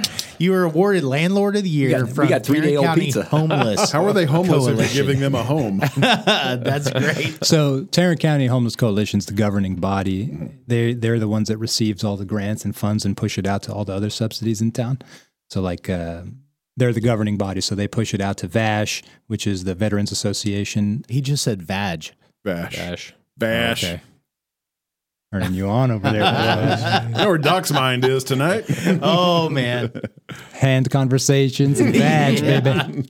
But yeah, no, it's an interesting group. They're the head honchos in town, so they can be a little difficult to work with in the Because it's a regulatory body. You know, so they want to talk about affordability and things of that nature, Yeah. and how there's a lack of affordability and how there's a lack of homes for the homeless and things of that nature. But they want to make the process smoother, but they're very difficult to get a hold of at times. And you're dealing with bureaucrats. Yeah, you're dealing with government employees. Yeah, right. And they're closed on Thursdays, and they're not open on they close at 12 o'clock on Tuesday, and it's like, when are you guys working? And I'm in the field, I can't return calls. We're still waiting for a fucking inspector. Don't you have an Obama phone? Right. Yeah, you can answer your call in the field, man. Come on. So it's just you got to take it with a grain of salt. You got to be able to navigate the bureaucracy as best you can and not get frustrated. Which it's real easy to become frustrated. I've often joke with Matt. I'm like, I'm going up there, dude. I'm going up there. Pissing me off. 2 weeks. Yeah, but you Dodging wouldn't be my able, calls. There's no there, and you wouldn't be able to actually talk to the person. Yeah, it's interesting. Yeah, because there's no person. You get an AI. right. Yep. Yeah, it's just a governmental body, right? Yeah, it's interesting how it all pans out. Like, Is the homeless situation getting worse in Fort Worth? Yeah, and it's getting pretty bad in greater town. Fort Worth area. You think it's a homeless problem or is it a drug epidemic? I think it's a homeless problem. I think it's an economic issue. They go hand in hand, really. Yeah, Oh, yeah, it's they like sure the do. economy at scale. Yeah. Like is I want to is know what percentage harsh. though that you think is like truly homeless, or what percentage is We see it all the time. what percentage is drug induced homelessness? I mean, the economy at scale is self-inflicted. suffering. It's bad economy. I don't know, right man. now. I see. Well, I mean, it's not as bad here, but you look at places like Philadelphia, San Francisco, and it seems like it's a drug-induced homeless epidemic, especially with what is it? Trank. It's fentanyl and horse tranquilizer, something like that. You These just people- freeze in place. Yeah, they're literally zombies, and they can't get off of I it. had one of those last night. It was fabulous. Like you had some trank. Little trank. Did you sleep good? Did you sleep standing up? I don't remember. Did he say trank or trans? I couldn't- Oh man. But my wife woke up with a smile on her face. So they put in a little Viagra in that trank then. No, but it's tough times for a lot of people. We've seen and worked with a lot of battered women Yeah. in these shelters that we house some out of. And we usually get the call at 2 a.m. My ex-boyfriend's here beating down the door. I'm like, well, what the cops. fuck do you want me to do about it? Yeah. You don't want me Yeah. to come there. Trust me, call the cops. Yeah. And, it's very circumstantial also, but it is a lot of drugs too, for Right. sure. So how many hours a week do y'all put in? It depends on what's going on in the portfolio. Like right now, we're kind of stabilized. We're just waiting for things to boil over. Sean Okay. puts 24 hours a day, 7 days a weekend. This guy will send me a fucking reel or a funny thing on Instagram at like 4 a.m. I'm like, do you fucking sleep ever? No, to answer your question, I think there's a little hustle to this, like right? maybe right now, maybe 4 hours a week. Okay. That's not bad. Yeah, no, it's not a lot right now, but Our portfolio is very stabilized at the moment. Yeah. Everything's rented. Yeah. This month, as a matter of October, was one of our Okay, but how about when you were hustling? it's 24-hour thing. You're looking at emails looking at deals, Yeah. going to houses, going in attics, coming down, crunching numbers, dealing with tenants. It can be overbearing for most. I mean, it's your own business, so But you gotta think bigger You picture, get what too. you give, basically. Yeah. So Yeah. you gotta give what you want. So I think that's how you have to think about it. Like, it's your own business. You're not working for anybody.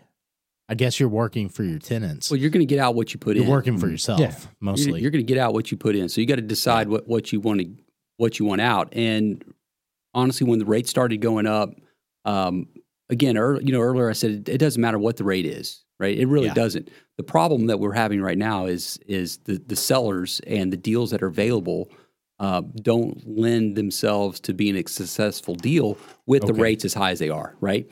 So I don't care what the rate is. If I can buy it at a number that makes sense on the backside, right? That the market's going to support the rents and we're still going to cash flow and meet our requirements, we'll buy.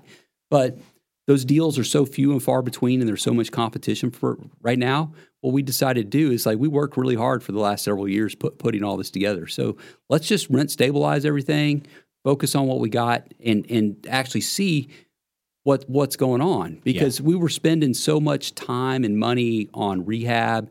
We have all this money coming in, but we couldn't really see it. We couldn't really feel it, because there's a constant turn. I think last year we spent almost $200,000 at Lowe's, just at Lowe's, and then we have labor costs, and that's just one hardware store. Right. Right. So, we spend $1 million on material and labor in a year, and you don't know what you have. So we haven't 18 months, Sean, we've bought 2 houses. Mm-hmm. So y'all more than really kind of slowed the growth a little bit. we bought a bunch in Aledo. Mm-hmm. Yeah. Bought like 5. Full circle back to what we were really started this with the affordability of single family living. So on one hand, you have up to 33% of regulatory reasoning for the home prices. On the other hand, you have giant hedge funds, BlackRock, Vanguard, those guys coming in. Yeah. Rents are up. How do you? Oh God, you're moving everything again, Doc. Oh shit. Oh, you fuck it all up all the time. Okay. Um, Hey, will you hand me that ZZ Top? Oh yeah, the Trace Hombres.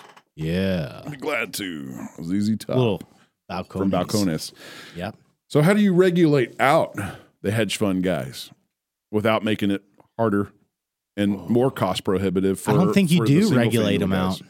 Like I think they're big enough that they have their hand in the policy. That's really the truth. Well, but they've got is- specific buy criteria, so Yeah. just work around their buy criteria. So you're either in like tiny apartments or McMansions, because everything in between they seem to buy, right? Yeah, it just depends. Or older built structures. Oh, okay. Yeah, Stuff before 1980. pretty much.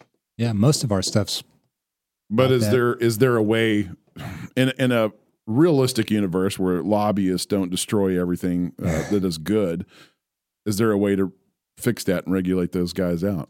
Well, the market will move them out eventually. Okay, they're after a return for their for their investors, right? For where they get their funds, those people who invest with them expect a certain return, right? So the hedge funds and the institutional money, when they went into this, they saw the future. They saw what was coming. So they went in and they bought these communities. Eventually, when the market changes and there's somewhere else that they can take their money and put it and get a safe, reliable return, they'll do it. Okay, so they'll slow down buying in the single family market. Okay, Gotcha. and they'll move somewhere else. Another big hot area right now is industrial warehousing. Okay, huge, smoking hot. What do they call that? Tilt wall fabrication? Yeah, just these huge Amazon type warehouses. Yeah. That's smoking hot right now. What's on the decline? Office space. Okay, Yeah. A lot of lessons were learned during COVID. Right. Yeah. A lot of People can work just as efficiently from home. American Airlines spent nearly $1 billion building a campus in Dallas, and they opened it up. And what happened right after they opened it? COVID came and they shut it down. Yeah. Battery just went dead. Yeah, keep going. It'll come back. There it is. Nope. Nope. It's done. You think it's done? No, It'll come back on. You'll have to go reset it probably. Yeah, I'll just have to unfuck it. Damn this thing. This is what happens when you do Southern engineering and Not plugged in? Yeah. no, it gets It's hot. hot. And it quits. What? GoPro gets hot. Really? Yeah. Go for it. After too long of No, but you're right. They learned during COVID that people didn't have to actually come to a location to learn. Yeah, or work Right. or do any of it. Yeah. Yeah.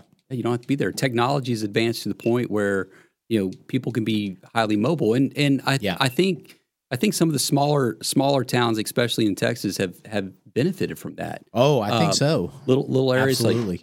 like Decatur, Paradise, Yeah. Mineral Wells. There's these smaller towns that people are migrating to because now they can live there and actually earn a living wage. I have patients who don't have to go into work. They moved out from the city because they don't have to actually go into work, or they have to go into work very minimally. Once a week or Once something. a week. Yeah, exactly. Yeah. So, good for them, but So for quality of life for them, their quality of life is increased. yeah. X number of fold. Yeah. Because they don't have to be tied to that office building. So office space is suffering. Yeah, did you see Biden's new plan? He's pumping $1 billion into the economy into commercials to convert office space into residential. Residential, i.e. Yeah. for probably illegals that have moved to New York or not been moved. I mean, why do you always go there? Like, what? Yeah, I mean, could Because Biden have a good it's- plan? No. No. No, there's no good plans that come from that administration because I it's got you. true. There's a lot of truth to it. They Yeah. didn't they displace veterans to move in illegal, undocumented citizens? Didn't that really happen? It wouldn't surprise me with this administration. Yeah, Yeah, I forgot where it happened. I was listening to some World pretty War sure, II vet like, talk about it. D.C. and New York City. I mean, huge leftist. They're paying big money. regulated cities. New York City is paying big money to house Ukrainian war refugees right now. Oh, so that's why they don't have room for the southern border undocumented citizens. Their That's- per diem is like $200 a day or something. That's something ridiculous. the term sanctuary city. I wish seemed I to- got $200 a day. The term sanctuary city seemed to drop off pretty quick, didn't it? Once they started busing these people to these. I'm a fucking doctor, and I go to work, and I'm like, I hope I got $5 for my lunch. That's like, it just doesn't seem right. I'm not buying it. I'm not buying it. Not buying it. What do you drive again? Say it one more time. I mean, it's a Tulsa. Oh, that's right. Tulsa. Yeah, yeah. Oh. Hard times. Yeah, you're Yeah. living some hard times. Did he say a Tesla? Yeah, Tulsa. Tulsa. Damn. Yeah. Hard times he's having over I there. got to go, guys. Used I Tulsa. got to go. Can't be at the same table. I with can't this be at the guy. same table. Oh, man. Diesel or nothing. Yeah. Yeah, If I you ain't got you. rolling coal, then you're sucking dick. I know, right?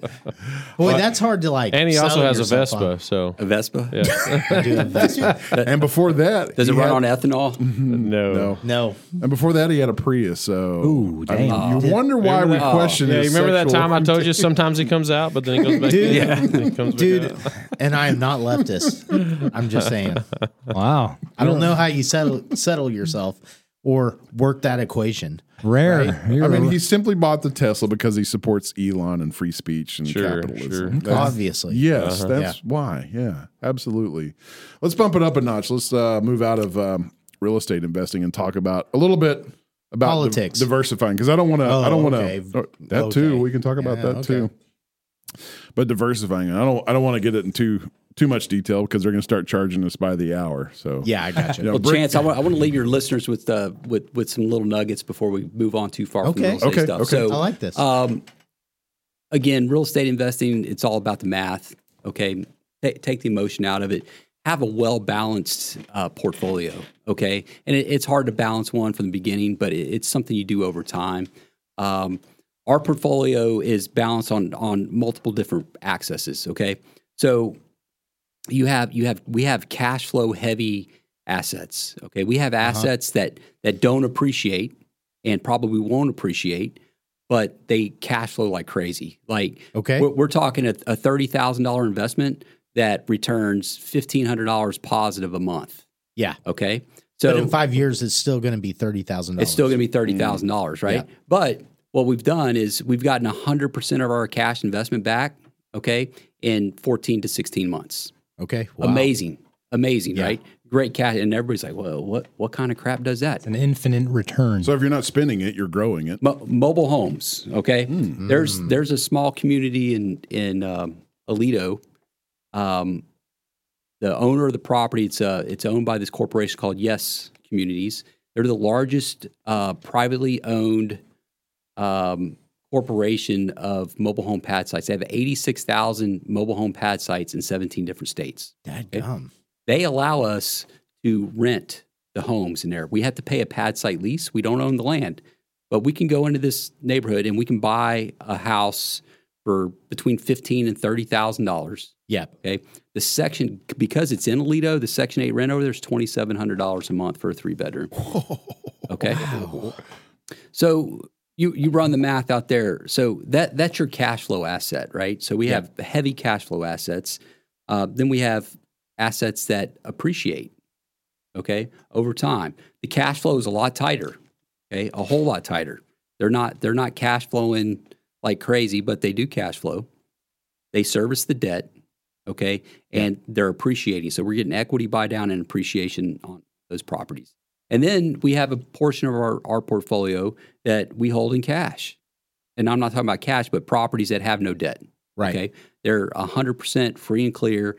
And again, if you really want to get into real estate investing and you want to make a long-term run at it, 2008 was a disaster for a lot of folks because leverage was easy. They got in there. They got over-leveraged. Prices came down. They weren't always smart. They got these adjustable rate mortgages. When they reset, these guys got taken out. Yeah. Our portfolio overall, I think we're leveraged about 53% or something like that. Shon, does that sound right? Yeah, we're Wow. So about 53% leverage.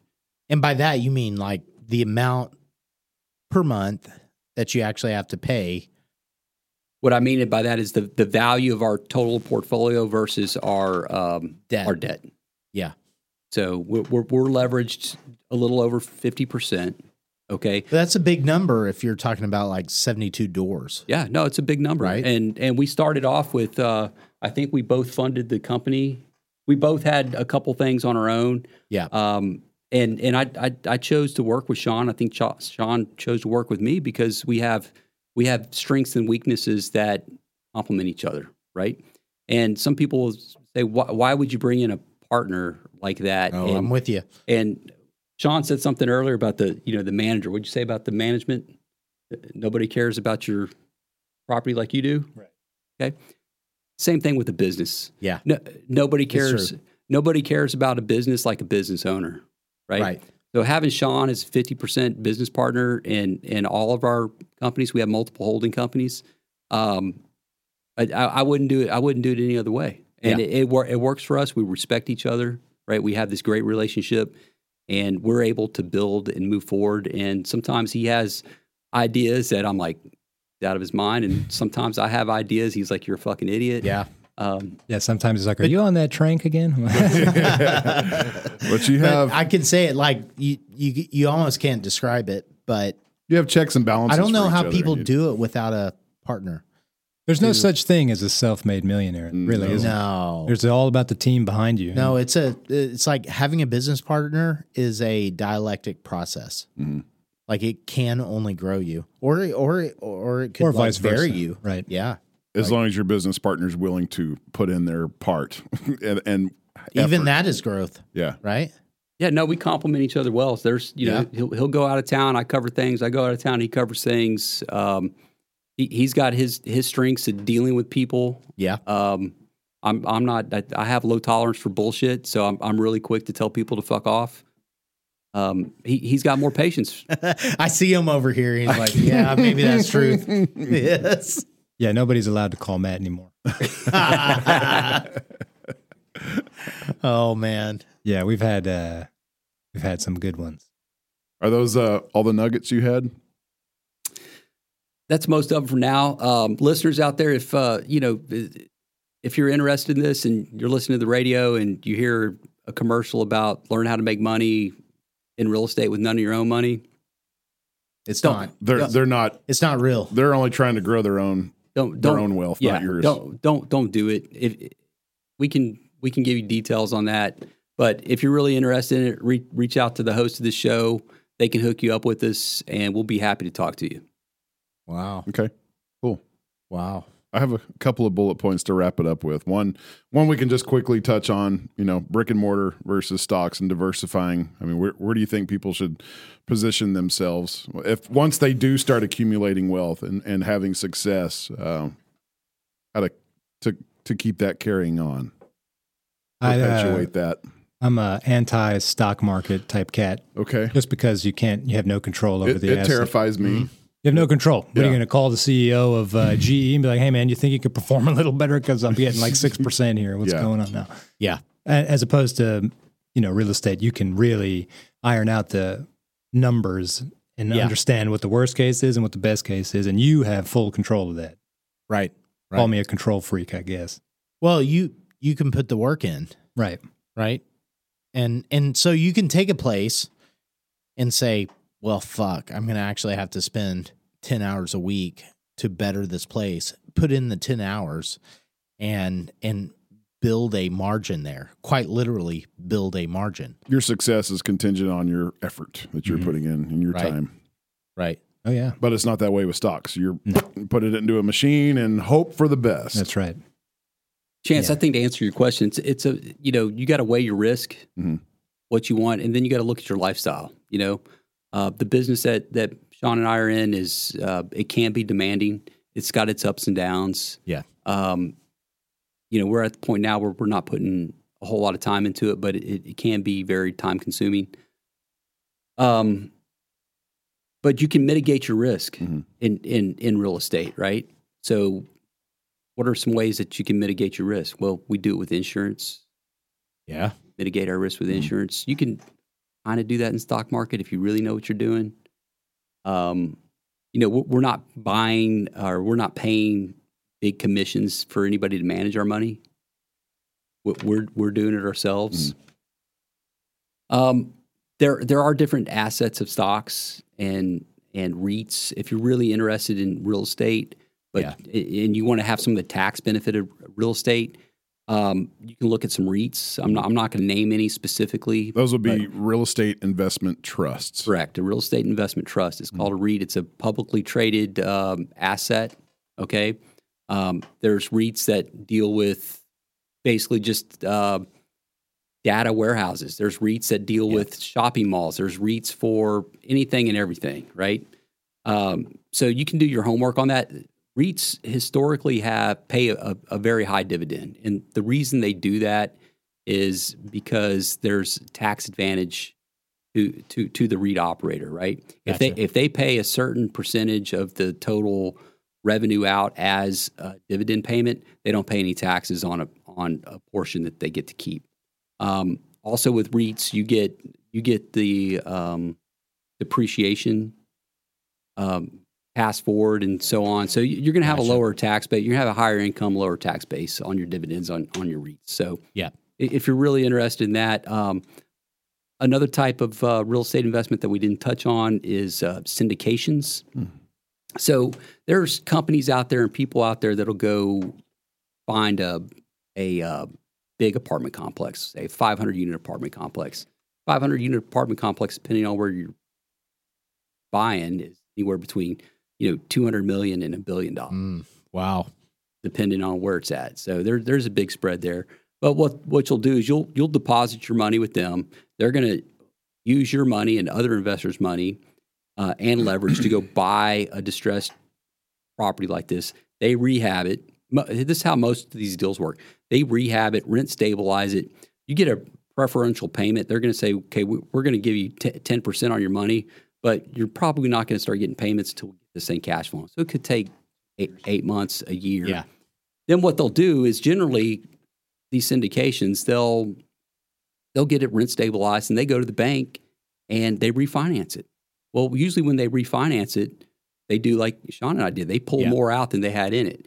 So what happens is generally you'll get your money back when they refinance it, but you still own a small percentage of this property. So you're going to get monthly dividend checks, right, for the cash flow off that property. And then eventually one day they sell it. Yeah. So you get two big checks. You get the check when they refinance it. And then whenever they sell And then whenever they sell it. And then monthly cash flow. And in between you get the monthly cash flow. So that's a really good hands-off investment, okay, in real estate. And again, you're going to get the depreciation. You're going to get all the other benefits that come along with investing in real estate with one of those syndications. Okay, I got you. How do you actually find what'd you say, syndication? Google. Oh, wow. Or knowing the right Yeah, you go to people. like real estate meetups and things, and Yeah. people talk and shake hands. Yeah, no, you You'll can find somebody. You can search pretty for quick. these things. Yeah, Google, you can find them. So it'd be a good activity just to start going to these things, Yeah. these meetups. It never hurts. Just to listen in. Gain some knowledge. Right. You may not have to spend a dime yet. Just gain some knowledge. Yeah, and that's what I some think. foresight. And Yeah. Or even tell yourself, like, I'm going to go to these things for like 6 months Sure. Well, yeah. before I make a decision. Well, for those people that are really interested in learning this stuff, there's these associations called RIAs, Yeah. Real Estate Investment Association, Okay. and you can Google these things. They're basically everywhere. Yeah. But they have like scheduled meetings, and you can go to these meetings, and it's a good way to meet contractors and sellers and people that That's are cool. just in the business. Yeah, in the industry. Yeah. Yeah, I think there's a big one coming up in Hyenas Comedy Club Oh, that's a great place too. in Fort Worth. I Yeah. think it's in December. It's a cool comedy club. So that's called a RIA, Yeah. Real Estate Investment. But those Association. syndications, it's a place to park money because, I mean, you could get your money back in a year to 5 years. It just depends. So, Right. And your hands off completely. It's not really tangible unless you're in the same state that they're buying this property and you can go look at it and stuff. But Good eyes on it. Yeah. yeah, it is a way to invest. It's like if you ever meet somebody and he's like, "Oh, I own 5,000 units," and you're like, "Really? But do you really?" And then you learn that he's part of this syndication with like 400 other owns- people. And Yeah, just he owns inflating- 2% of 5,000 yeah, it's a units. fractional margin. What did you they know. say Yeah. about Trump? He's just inflating his assets. Well, what fucking male on the planet, red-blooded American male on the planet, hasn't inflated their Yeah. assets? See, but I think it's a theme. Like, okay, so you can put your money in something and hustle for it. Like you can actually work for it. You what stand you a chance of getting a larger return, or you can put your money in something that you don't hustle for. Right. They hustle for you, and Or you they stand fail a and- chance of getting some return, but Yeah. you're not going to, possibly get the return that you could get Right. if you were hustling for yourself. Yeah, we've been fortunate enough to navigate the different types of investments and learn what we can return. We can return infinite returns. Yeah. And why would we give anybody, $500,000 to return 10% That's a great place to be. when we can return infinitely? Yeah. So Yeah. and again, it goes to what Matt says. It's a lifestyle choice. How much do you really want to work at it? Do you want to be hands on? Do you want to be hands off? It's You just, okay with risk? Yeah. yeah. There's many variables to the decision making process. So so here's a tough question. How much capital does a young person need to start? A 22-year-old? To start in this business, you can literally start with $0. You really could. Seriously. You can. Yeah. It's It's easier going to to- be risky. There's going to be some hustle, but you can start with zero. You got to be boots on the ground, hitting the street, Yeah. knocking on Yeah. doors. Yeah, Want no, to sell your house? you could start wholesaling with $100. Okay, literally $100. So what do you mean by that? Wholesaling? So Wholesaling, you're the middleman. So let's say you're a homeowner and I know you and you want to sell your house. And I'm like, you know what? I'll buy your house for $100,000. Yeah. But your neighbor, I know your neighbor and he wants your house. He'll pay whatever I give him the number to be. Yeah. I go to Chance. I'm like, hey man, I got your neighbor's house. I was thinking about buying it myself, but do you want it for 150? And you're like, 150 is a pretty good price, man. I'll take it. So this guy just literally pushes paper and assigns Wow. Interesting. the purchase contract to Chance, and then he walks away with a check for 50 large. Yeah. Can actually do that. Oh yeah. Yeah. can. That's a great way to lead us into this last topic that I want to wrap everything up on, and that's investment scams. Because inevitably, Okay. at any given minute, any given day, there is always somebody out there that is willing to take your money and run and never see them again. I worry about the monthly meetup. Mm-hmm. There's always those Nigerian princes, man. Yeah. Well, no, there's local yokels too. As Matt knows about this. There was a crew that came into town offering huge gains and all kinds of opportunities to put in a livestock processing facility Here in Decatur. And they made it sound good, but there was a few red flags. I caught a few. My wife caught a few, and I asked Matt, I'm like, "Is this shit legal? Can they do this?" He goes, "Oh yeah, it's absolutely legal to." Wow. What is it saying? A fool is easily parted with his money, and it's 100% legal for somebody to come in and rip you the fuck off because you're naive and stupid. So this place came in promising X amount of return per. I think it was like 80. If you invested $100,000 within a year and a half, you would have $80,000 a year cash flow. Oh, wow. That sounds great. That's a big one.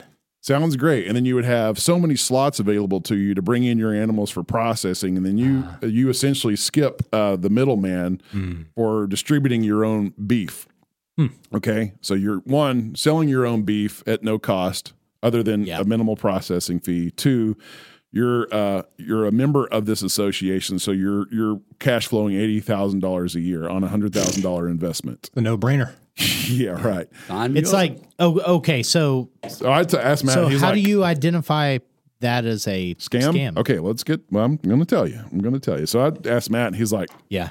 Sounds funny. Send me all the documents. That's some smelly stuff. I want to see it. So I sent them whatever they sent me, and we sat down with this lady and started asking her questions. And one of the questions was, we have land already purchased out east of town, but we decided that this place is now, there's so many people that are interested that they didn't close on the place because now there's so many people interested that they're going to need a bigger location. It was 20 acres originally. Now they need a bigger location to put in this larger facility. Okay, so that's one. 2, they have so many people interested and spots are filling up quick. So hurry up and get involved, get on the bandwagon while you can. But if you know anybody, please send them my way. So that's 2 red flags. Like you're selling out slots quick, but you still need referrals. Yeah. Okay. That's odd. 3 was the numbers situation. It wasn't realistic with cows. They were saying they were going to bring in cattle from the Panhandle, and then also handle all the processing for the county and all the producers here. I can't really explain it's a big that. workload. I can't really explain that to people that aren't in the business, but that was 4. That was fishy. Did I skip 3? I don't remember. Whatever. The other part was when we asked for credentialing and history and former pro formas and business models. They didn't have those. Crickets. They didn't. Wow. They didn't even so much as have a rough computer-generated conceptual drawing of this facility. Okay, so the land's not there. The cattle numbers are skewed heavily to someplace in the Panhandle. Yeah. And then so did the cash flow or the promise of return is very, very inflated. Okay, a huge return, 80 on 100. Yeah, that's an 80% return. Who wouldn't fucking do that? Who wouldn't sign me up? I'm not even a cattle. So were these people actively trying to screw people, or we're getting did they just have an inflated? No, my interpretation is yes, they were trying to give people the shaft, collect their money. So this facility was supposed to cost like $2.8 million to build. On top of buying the land. So you have, I think, up to 70 investors given $100,000 a piece because you have to build, you got to buy, and then you've got to have the operating cost for processing the cows, processing the cattle, hiring the labor, et cetera, et cetera. And then when I asked for portfolios and business history and this and that, I said, give me an example. Okay, you don't have a rendering. You don't have not even, an artist concept of what this place is. Not even a napkin? Like. What the hell, man? You have no county permits filed to even break ground, which you need for commercial projects. So it was looking sketch. Well, especially in a year's time, you're not going to get 80 if they don't even have permits or land. Yeah. And she's like, if you invest now it wasn't even a year's time. It was 7 months. You're going to have cash flow, mailbox money. Okay. I would imagine in that business, isn't there a lot of environmental requirements? Oh, there would permits be. required. I mean, realistically, you're looking at 3 to 4 years I construction. mean, you got time. the USDA. So Yeah. we asked her, said, okay, you have this processing facility that is supposedly installed and ready and operating in this place in Dimmitt in the Panhandle. And I said, your guy that did this, she said, well, we were going to build a building there, but then we decided we would refurbish an old tomato production, where they process tomatoes that have grown up there and then distribute them out to the state. Okay, that's sketch. So, all right, where are your blueprints, your schematics? Because if you're processing livestock and you've got to be an FDA, or is it you're a USDA inspected facility, where are your blueprints, your schematics, everything that's going to be involved in constructing this? And she's like, oh, no, this guy, he's a whiz. He's so smart. He comes in and he's like, this should go there, and this room over here, that needs to be the room for this right here, and this room over here. I'm like, okay, this is extremely sketchy at this point. So I asked her, I said, okay, well, what is his history with constructing these? She goes, oh, he comes from building golf courses in Florida. And suddenly he has an altruistic vision that Cattle he wants to quit. processing. He wants to quit golf courses, get into cattle processing because he feels there's a lack, which there is. There's a lack of. There's the big three processors, and they kind of control the game.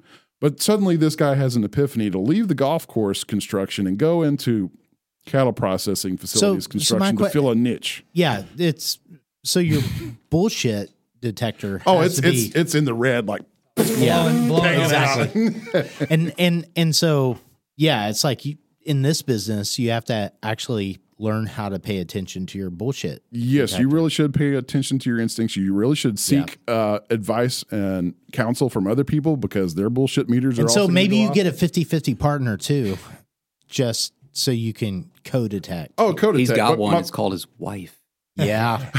And she was, her bullshit meter was off before mine. But I was like, I'm intrigued. That sounds good, man. $80K in a year. That's pretty good. Incredible. I I'm mean, sold. who wouldn't, right? But your sentiment towards me, Matt, was like, no, this shit happens every day. And it's not Nigerians. It's not ISIS. Yeah. It's not somebody in a foreign country. It's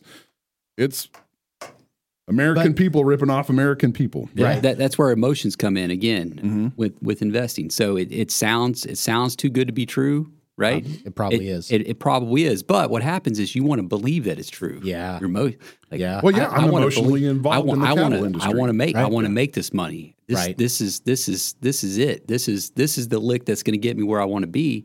And you get emotionally tied to that idea, and then you make a bad decision. Yeah. Okay. So you don't go to school to learn this. No. These are this business, right? these You you have to can't- you got to make dumb decisions. Unfortunately, It's like, right? It's like to learn what y'all do, you can't go to school and learn that, right? You can, but you wouldn't want to. So Okay. here's the deal: you can go to college. You can spend $200,000 on a fancy degree from some college, and learn all the business Here, basics. mark this one because I think this is going to be a clip. Why are you looking at me? Well, who marks this? I'm marking it right here Do in you my mark notepad. it? Yes. Okay. Yeah. Please continue. Look, you can spend all kinds of money on fancy degrees and go to school, come out with a degree, and go on and do great things, right? Or you can get out there, you can hustle it. So I paid for my education, right? You paid for your education when you go to school. I paid for my education in this. I've made bad deals. Okay. Well, one of the biggest deals I did early on when I really kind of left the government work and started doing this more in a full-time manner. I got tied up with a wholesale group, and I ate all their bullshit. You know, I got hook, line, and sinker. Sure. Scammers. And Yeah. they weren't necessarily scammers, but they operated with low integrity and Questionable ethics. and questionable ethics. And by the time it was all said and done, I was into this project for a year and $350,000, and I broke even. Wow. Okay. So that was your tuition. I paid for my education, right? Yeah. But I got lucky because I broke even. Right. Real lucky. A lot of people aren't lucky. Yeah. And they lose. And we actually have to. It happens. We step in and help these people out because they'll contact us and say, "Hey, we got burned, and we're in a pinch. We need you to buy our place ASAP to save us from being foreclosed on." Yeah. Yeah. Happened to us a lot. They try to appeal to you emotionally or something. Well, they need it. I mean, they're just in over their head. They're upside down. They're first time flippers. They don't know how to fix the plumbing. You know, all sorts of. Do you send your kid to college? It depends. You know, that's a question. I've got 3 kids. I've got a 9-year-old, 11-year-old, and a 12-year-old, all boys. Yeah. And my wife went to college. I didn't go. It wasn't my cup of tea. My wife was on the 5-year program from Texas A&M. Sure. She had to do what she says is a victory lap. Yep, I'm with you. She's pushing the kids a little more towards college. Okay? Schooling. I'm not. Okay. I'm if they want to go, that's great. Mm-hmm. I think the world has changed. You know, this current administration and Bernie Sanders and all these other folks, they want free college for everybody. But let me ask you guys sitting around this table, basic stuff.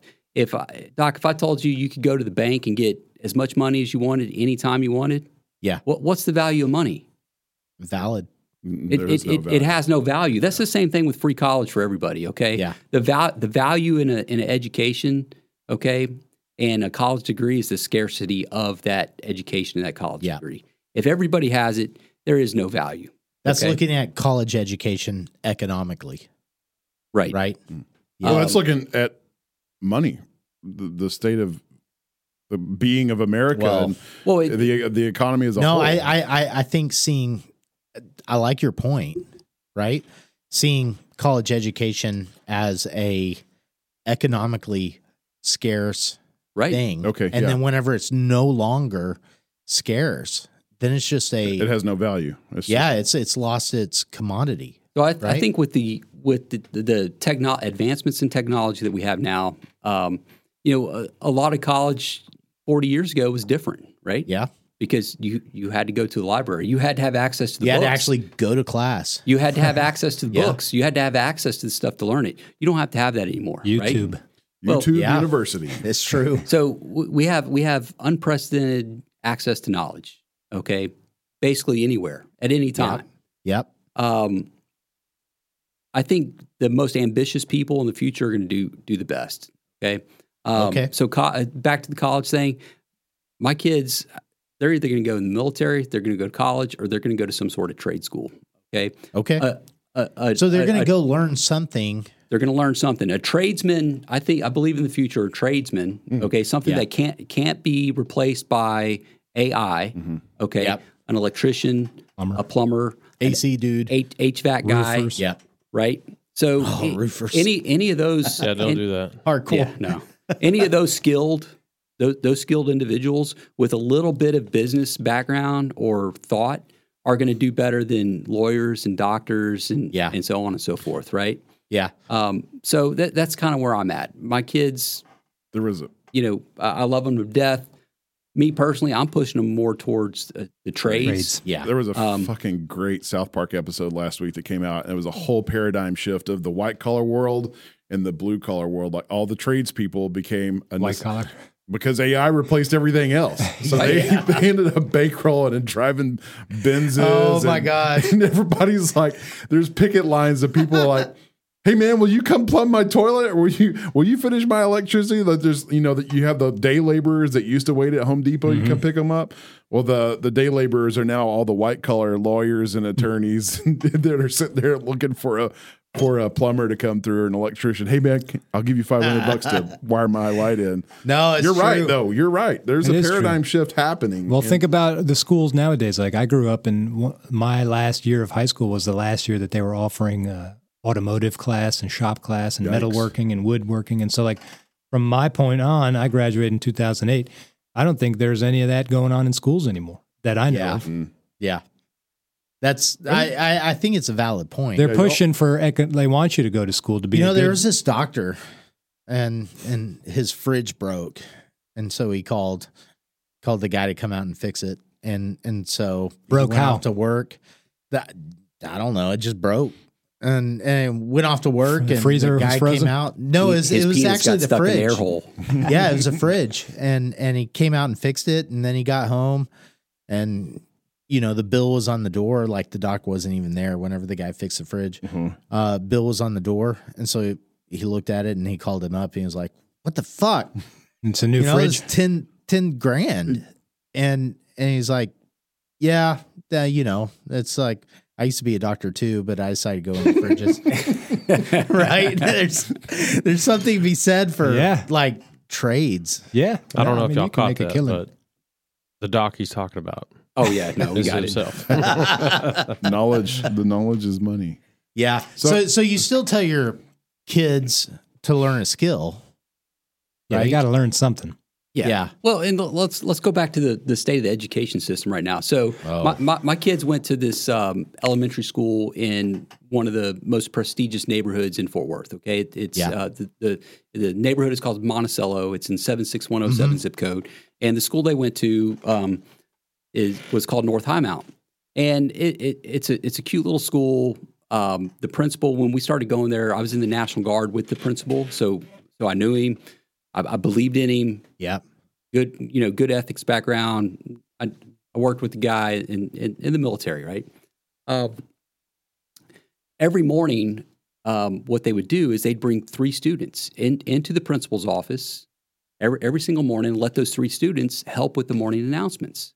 Mm-hmm. So by the end of the school year, every student in the school had an opportunity to go into the office in the morning, help with it. And you guys remember being in kindergarten and first grade, right? It's a big deal. The morning announcements were magical. It was huge, right? Honor. Yeah. There's a little person in this box and they're talking to me. Mm-hmm. It's amazing. Well, at the end, they had a little script that they would read, and the principal would ask them. Well, one of the questions that the principal would ask at the end of this process to each student is, when you graduate, what college do you want to go to, and what problem are you going to solve? Mm. So they're doing this pre-K through 5th. So they're indoctrinating these kids in pre-K that you have to go to college. Yeah. Okay. And I personally have a big problem with that. I feel you. I think that I'm probably more successful than a lot of people that went to college. Yeah. They're indoctrinating our kids into this thought pattern that you have to do good in school so you can get into a good college. Why do you want to get into a good college? So you have this prestige so you can get a good job. A good job, right? Yeah. And you want to get a good job. Why do you want a good job? So you can be you can be happy. You can be a high earner. Yeah. Right? Yeah, yeah. So you're telling me in pre-K for the rest of my life, my ability to earn income is going to be tied to how many hours in the day I can work. Mm. That's a bad message. Yeah. I think that's a valid point, though. And not only that is the other message is you can't feel like you're ever really going to contribute or be a problem solver unless you get a college degree. Right. Like you're not worthy until you've crossed that threshold. Yeah. Yeah. It's not a good message. But in reality, you don't actually have to go anywhere. You don't have to go to trade school. You don't have to go to college. No, you don't. Right? You can put your boot on the ground and figure out how to earn a living. You can flip burgers for $15 an hour and save money for 5 years. Yeah, but I mean, not condoning that, but right. But maybe you do that for 2 years, but you can, like, there's hope minus institutional education. Even like union workers, man, if you get in with as an apprentice, you can work your way up. You make 50, 60, 70 bucks an hour, even more. Mm-hmm. It just depends. But you don't even have to do that. You can actually just make money from the market, from the real estate market. Yeah, you could also do that. Yeah. Yeah, yeah. And it's not that easy. Like, you have to figure it out. Yeah, you have to figure it out. Yeah. Right. It's a grind. It's ebbs a process. and flows, just like any other thing else. Man, I really feel like Matt should run for public office or something. I think so, too. He'd be a great elected official. Just don't run against J.D. Clark. No, we like that guy. Is he coming on? At some point, yes. We gotta get his ass. He keeps saying he is, so it's time to. Oh man, time to put up or shut up, Mr. Come Clark. on, dude. Judge Clark. Yeah. I think my point with the investment scams. I don't know if y'all have anything to contribute as far as personal tales of trying to be ripped off. Look, if you guys out there, y'all go to these classes, they have these free seminars and stuff. Here's what's going to happen. You're going to sit there for 3 or 4 hours. It's going to sound great. It's going to sound awesome. And then they're going to say, okay, this weekend we're having this special deal, and it's 100 tickets only. Yeah, it's $3,500. But you know what? If you sign up right now, we'll let you bring somebody for free. And then if you go to that That's the $3,500 seminar, what happens is they go into a little bit more depth of what they covered in the free shit over those 2 days. At the end of that 2 days, they try to sell you a mentoring package between $20,000 and $40,000, right? People pay it. That's what happens. People So really pay it. you guys don't fall for that. If it's too good to sound, if it sounds too good to be true, it is. It is. Yeah. Okay. You know? And don't ever buy into timeshares. Just Yeah. don't do it. Just say no to timeshares. You know, whatever you want to do, whatever, if it's real estate, if it's stocks, whatever it is, figure out what a good, solid, reasonable average return is Right. and in that area and shoot for that.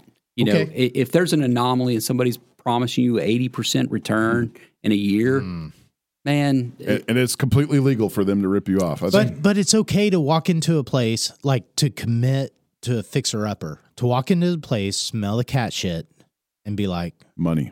okay, I'm Yeah. going to fix this shit up. Okay. Well, you make your money on the buy, so you don't want to overpay for it. Okay. So if you smell cat shit, you shouldn't overpay for it. Don't overpay for cat shit. Right. But maybe if you do, like you're not going to overpay for it. It's okay to commit to the project, right? To commit You have to the commit. place. You have to. you have to do, and to say, I'm going to fix this shit up Yeah. yeah. No, you, and to start there. Yeah, That's you got- okay too. You gotta don't start have to go to somewhere. a meeting. you get what you give, baby. That's it. I love it. That's it. I think my message just was be careful too. Like align yourself with Yeah. people that are trustworthy in knowledge, and don't be afraid to ask questions. Don't be afraid to look stupid, because there's snake oil salesmen at every juncture. Right? Yeah. Yeah. And then make use of your friends, right? Yeah, make use. I mean, why have friends if you can't use them? Yeah, you don't know what you don't know, so you ask. Yeah, Yeah, That's it. exactly. Bottom line. Ask stupid questions. Ask the questions. Don't be Like, what do you scared. think And about this, Heath? Yeah, and, Yeah. and eventually, as my wife's dad, the late great David Gower, put it, we all have to pay a stupid tax at some point. We're all gonna make a dumb Dude, decision yeah. or screw up. Just hope it's not too big of a Period. stupid tax. The but idiot tax. Right. The stupid tax exists, and you're going to run into it at some point. But again, don't be afraid to ask questions. I think, and align yourself with people that know or have been through it. And yeah. Yeah, keep calm. Invest in Fuck real yeah. estate. Boom. I feel like that could be on a shirt. I think we should put it on a shirt. Whiskey Bros around the table on the back. Card on you? Is that the name of our podcast? That or analysis paralysis. I like that one. We'll figure it out. We'll hash it out after we wrap this up. But I'm done talking. Yeah, it's a good episode. Any Yeah, I final think we- points? I think we covered everything we wanted to. Don't let your tenants cook chicken at 7 a.m. Is that how the fire happened? One of them. Yeah, the day this guy was getting served a writ of possession by the constable that morning, apparently he was cooking French fries and hot dogs at 6 a.m. And sounds like somehow a the propane tank exploded. Sounds like a wholesome breakfast. That's what I yeah. would want at 6 a.m. But here's what's interesting about that story, Sean. Remember, they were supposed to be out by 6 p.m. that day. Right. And at 6 6 a.m. it caught on fire. Well, it burned, and fire department showed up, and we went in with the fire department. Nothing was packed. Not a single thing was packed, but their 85-inch flat screen TV, somehow or another, was the Interesting. only thing that was removed from their house. Oh. Oh, and their renter's insurance had just clicked over, had just been added 2 days prior. Yeah. I think if I read right, they walked with 80 on the deal. Yeah, Wow. they burned our house down and walked away with 80 grand, and we got nothing. Shit sandwich. Wait a minute. So if you rent No, don't get any ideas and down there. burn the house down, you get money. I'm calling out my insurance Well, hey, premium tomorrow. Up it. here's a tip for you. What I learned about arson through all this. Yeah. It's if you take responsibility for it, it's not arson. It was an accident. Accident. Yeah. And accidents are what we have insurance for. So you can I'm sensing a business opportunity. you can accidentally drop a pan of burning grease on the floor and burn the place down, as long as it's an accident. Yeah.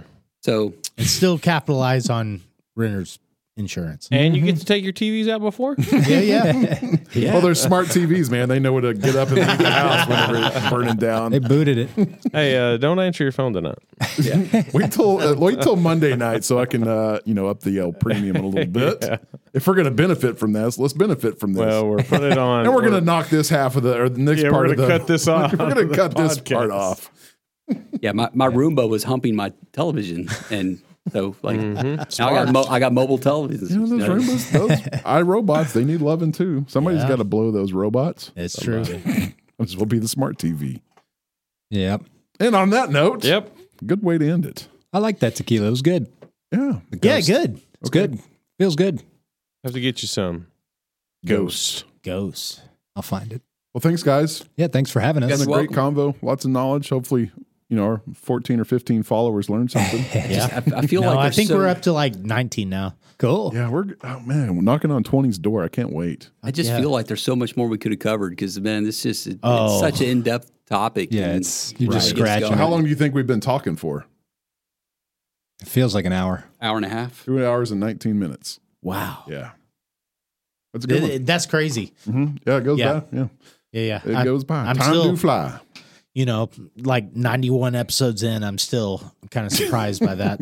You're inflating your assets, sir.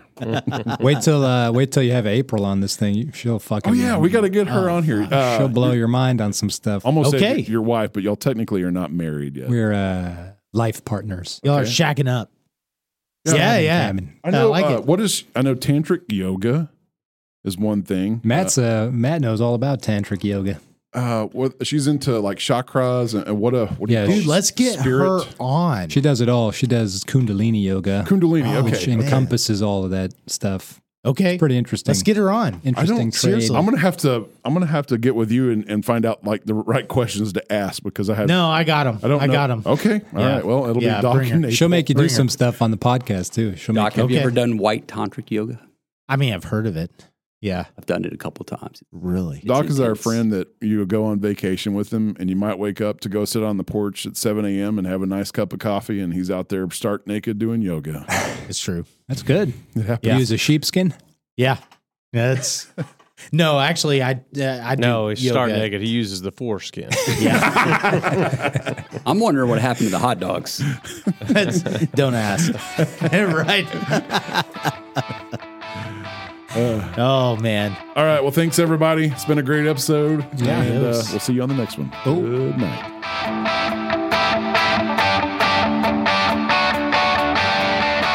You've been listening to the Whiskey Bros Around the Table.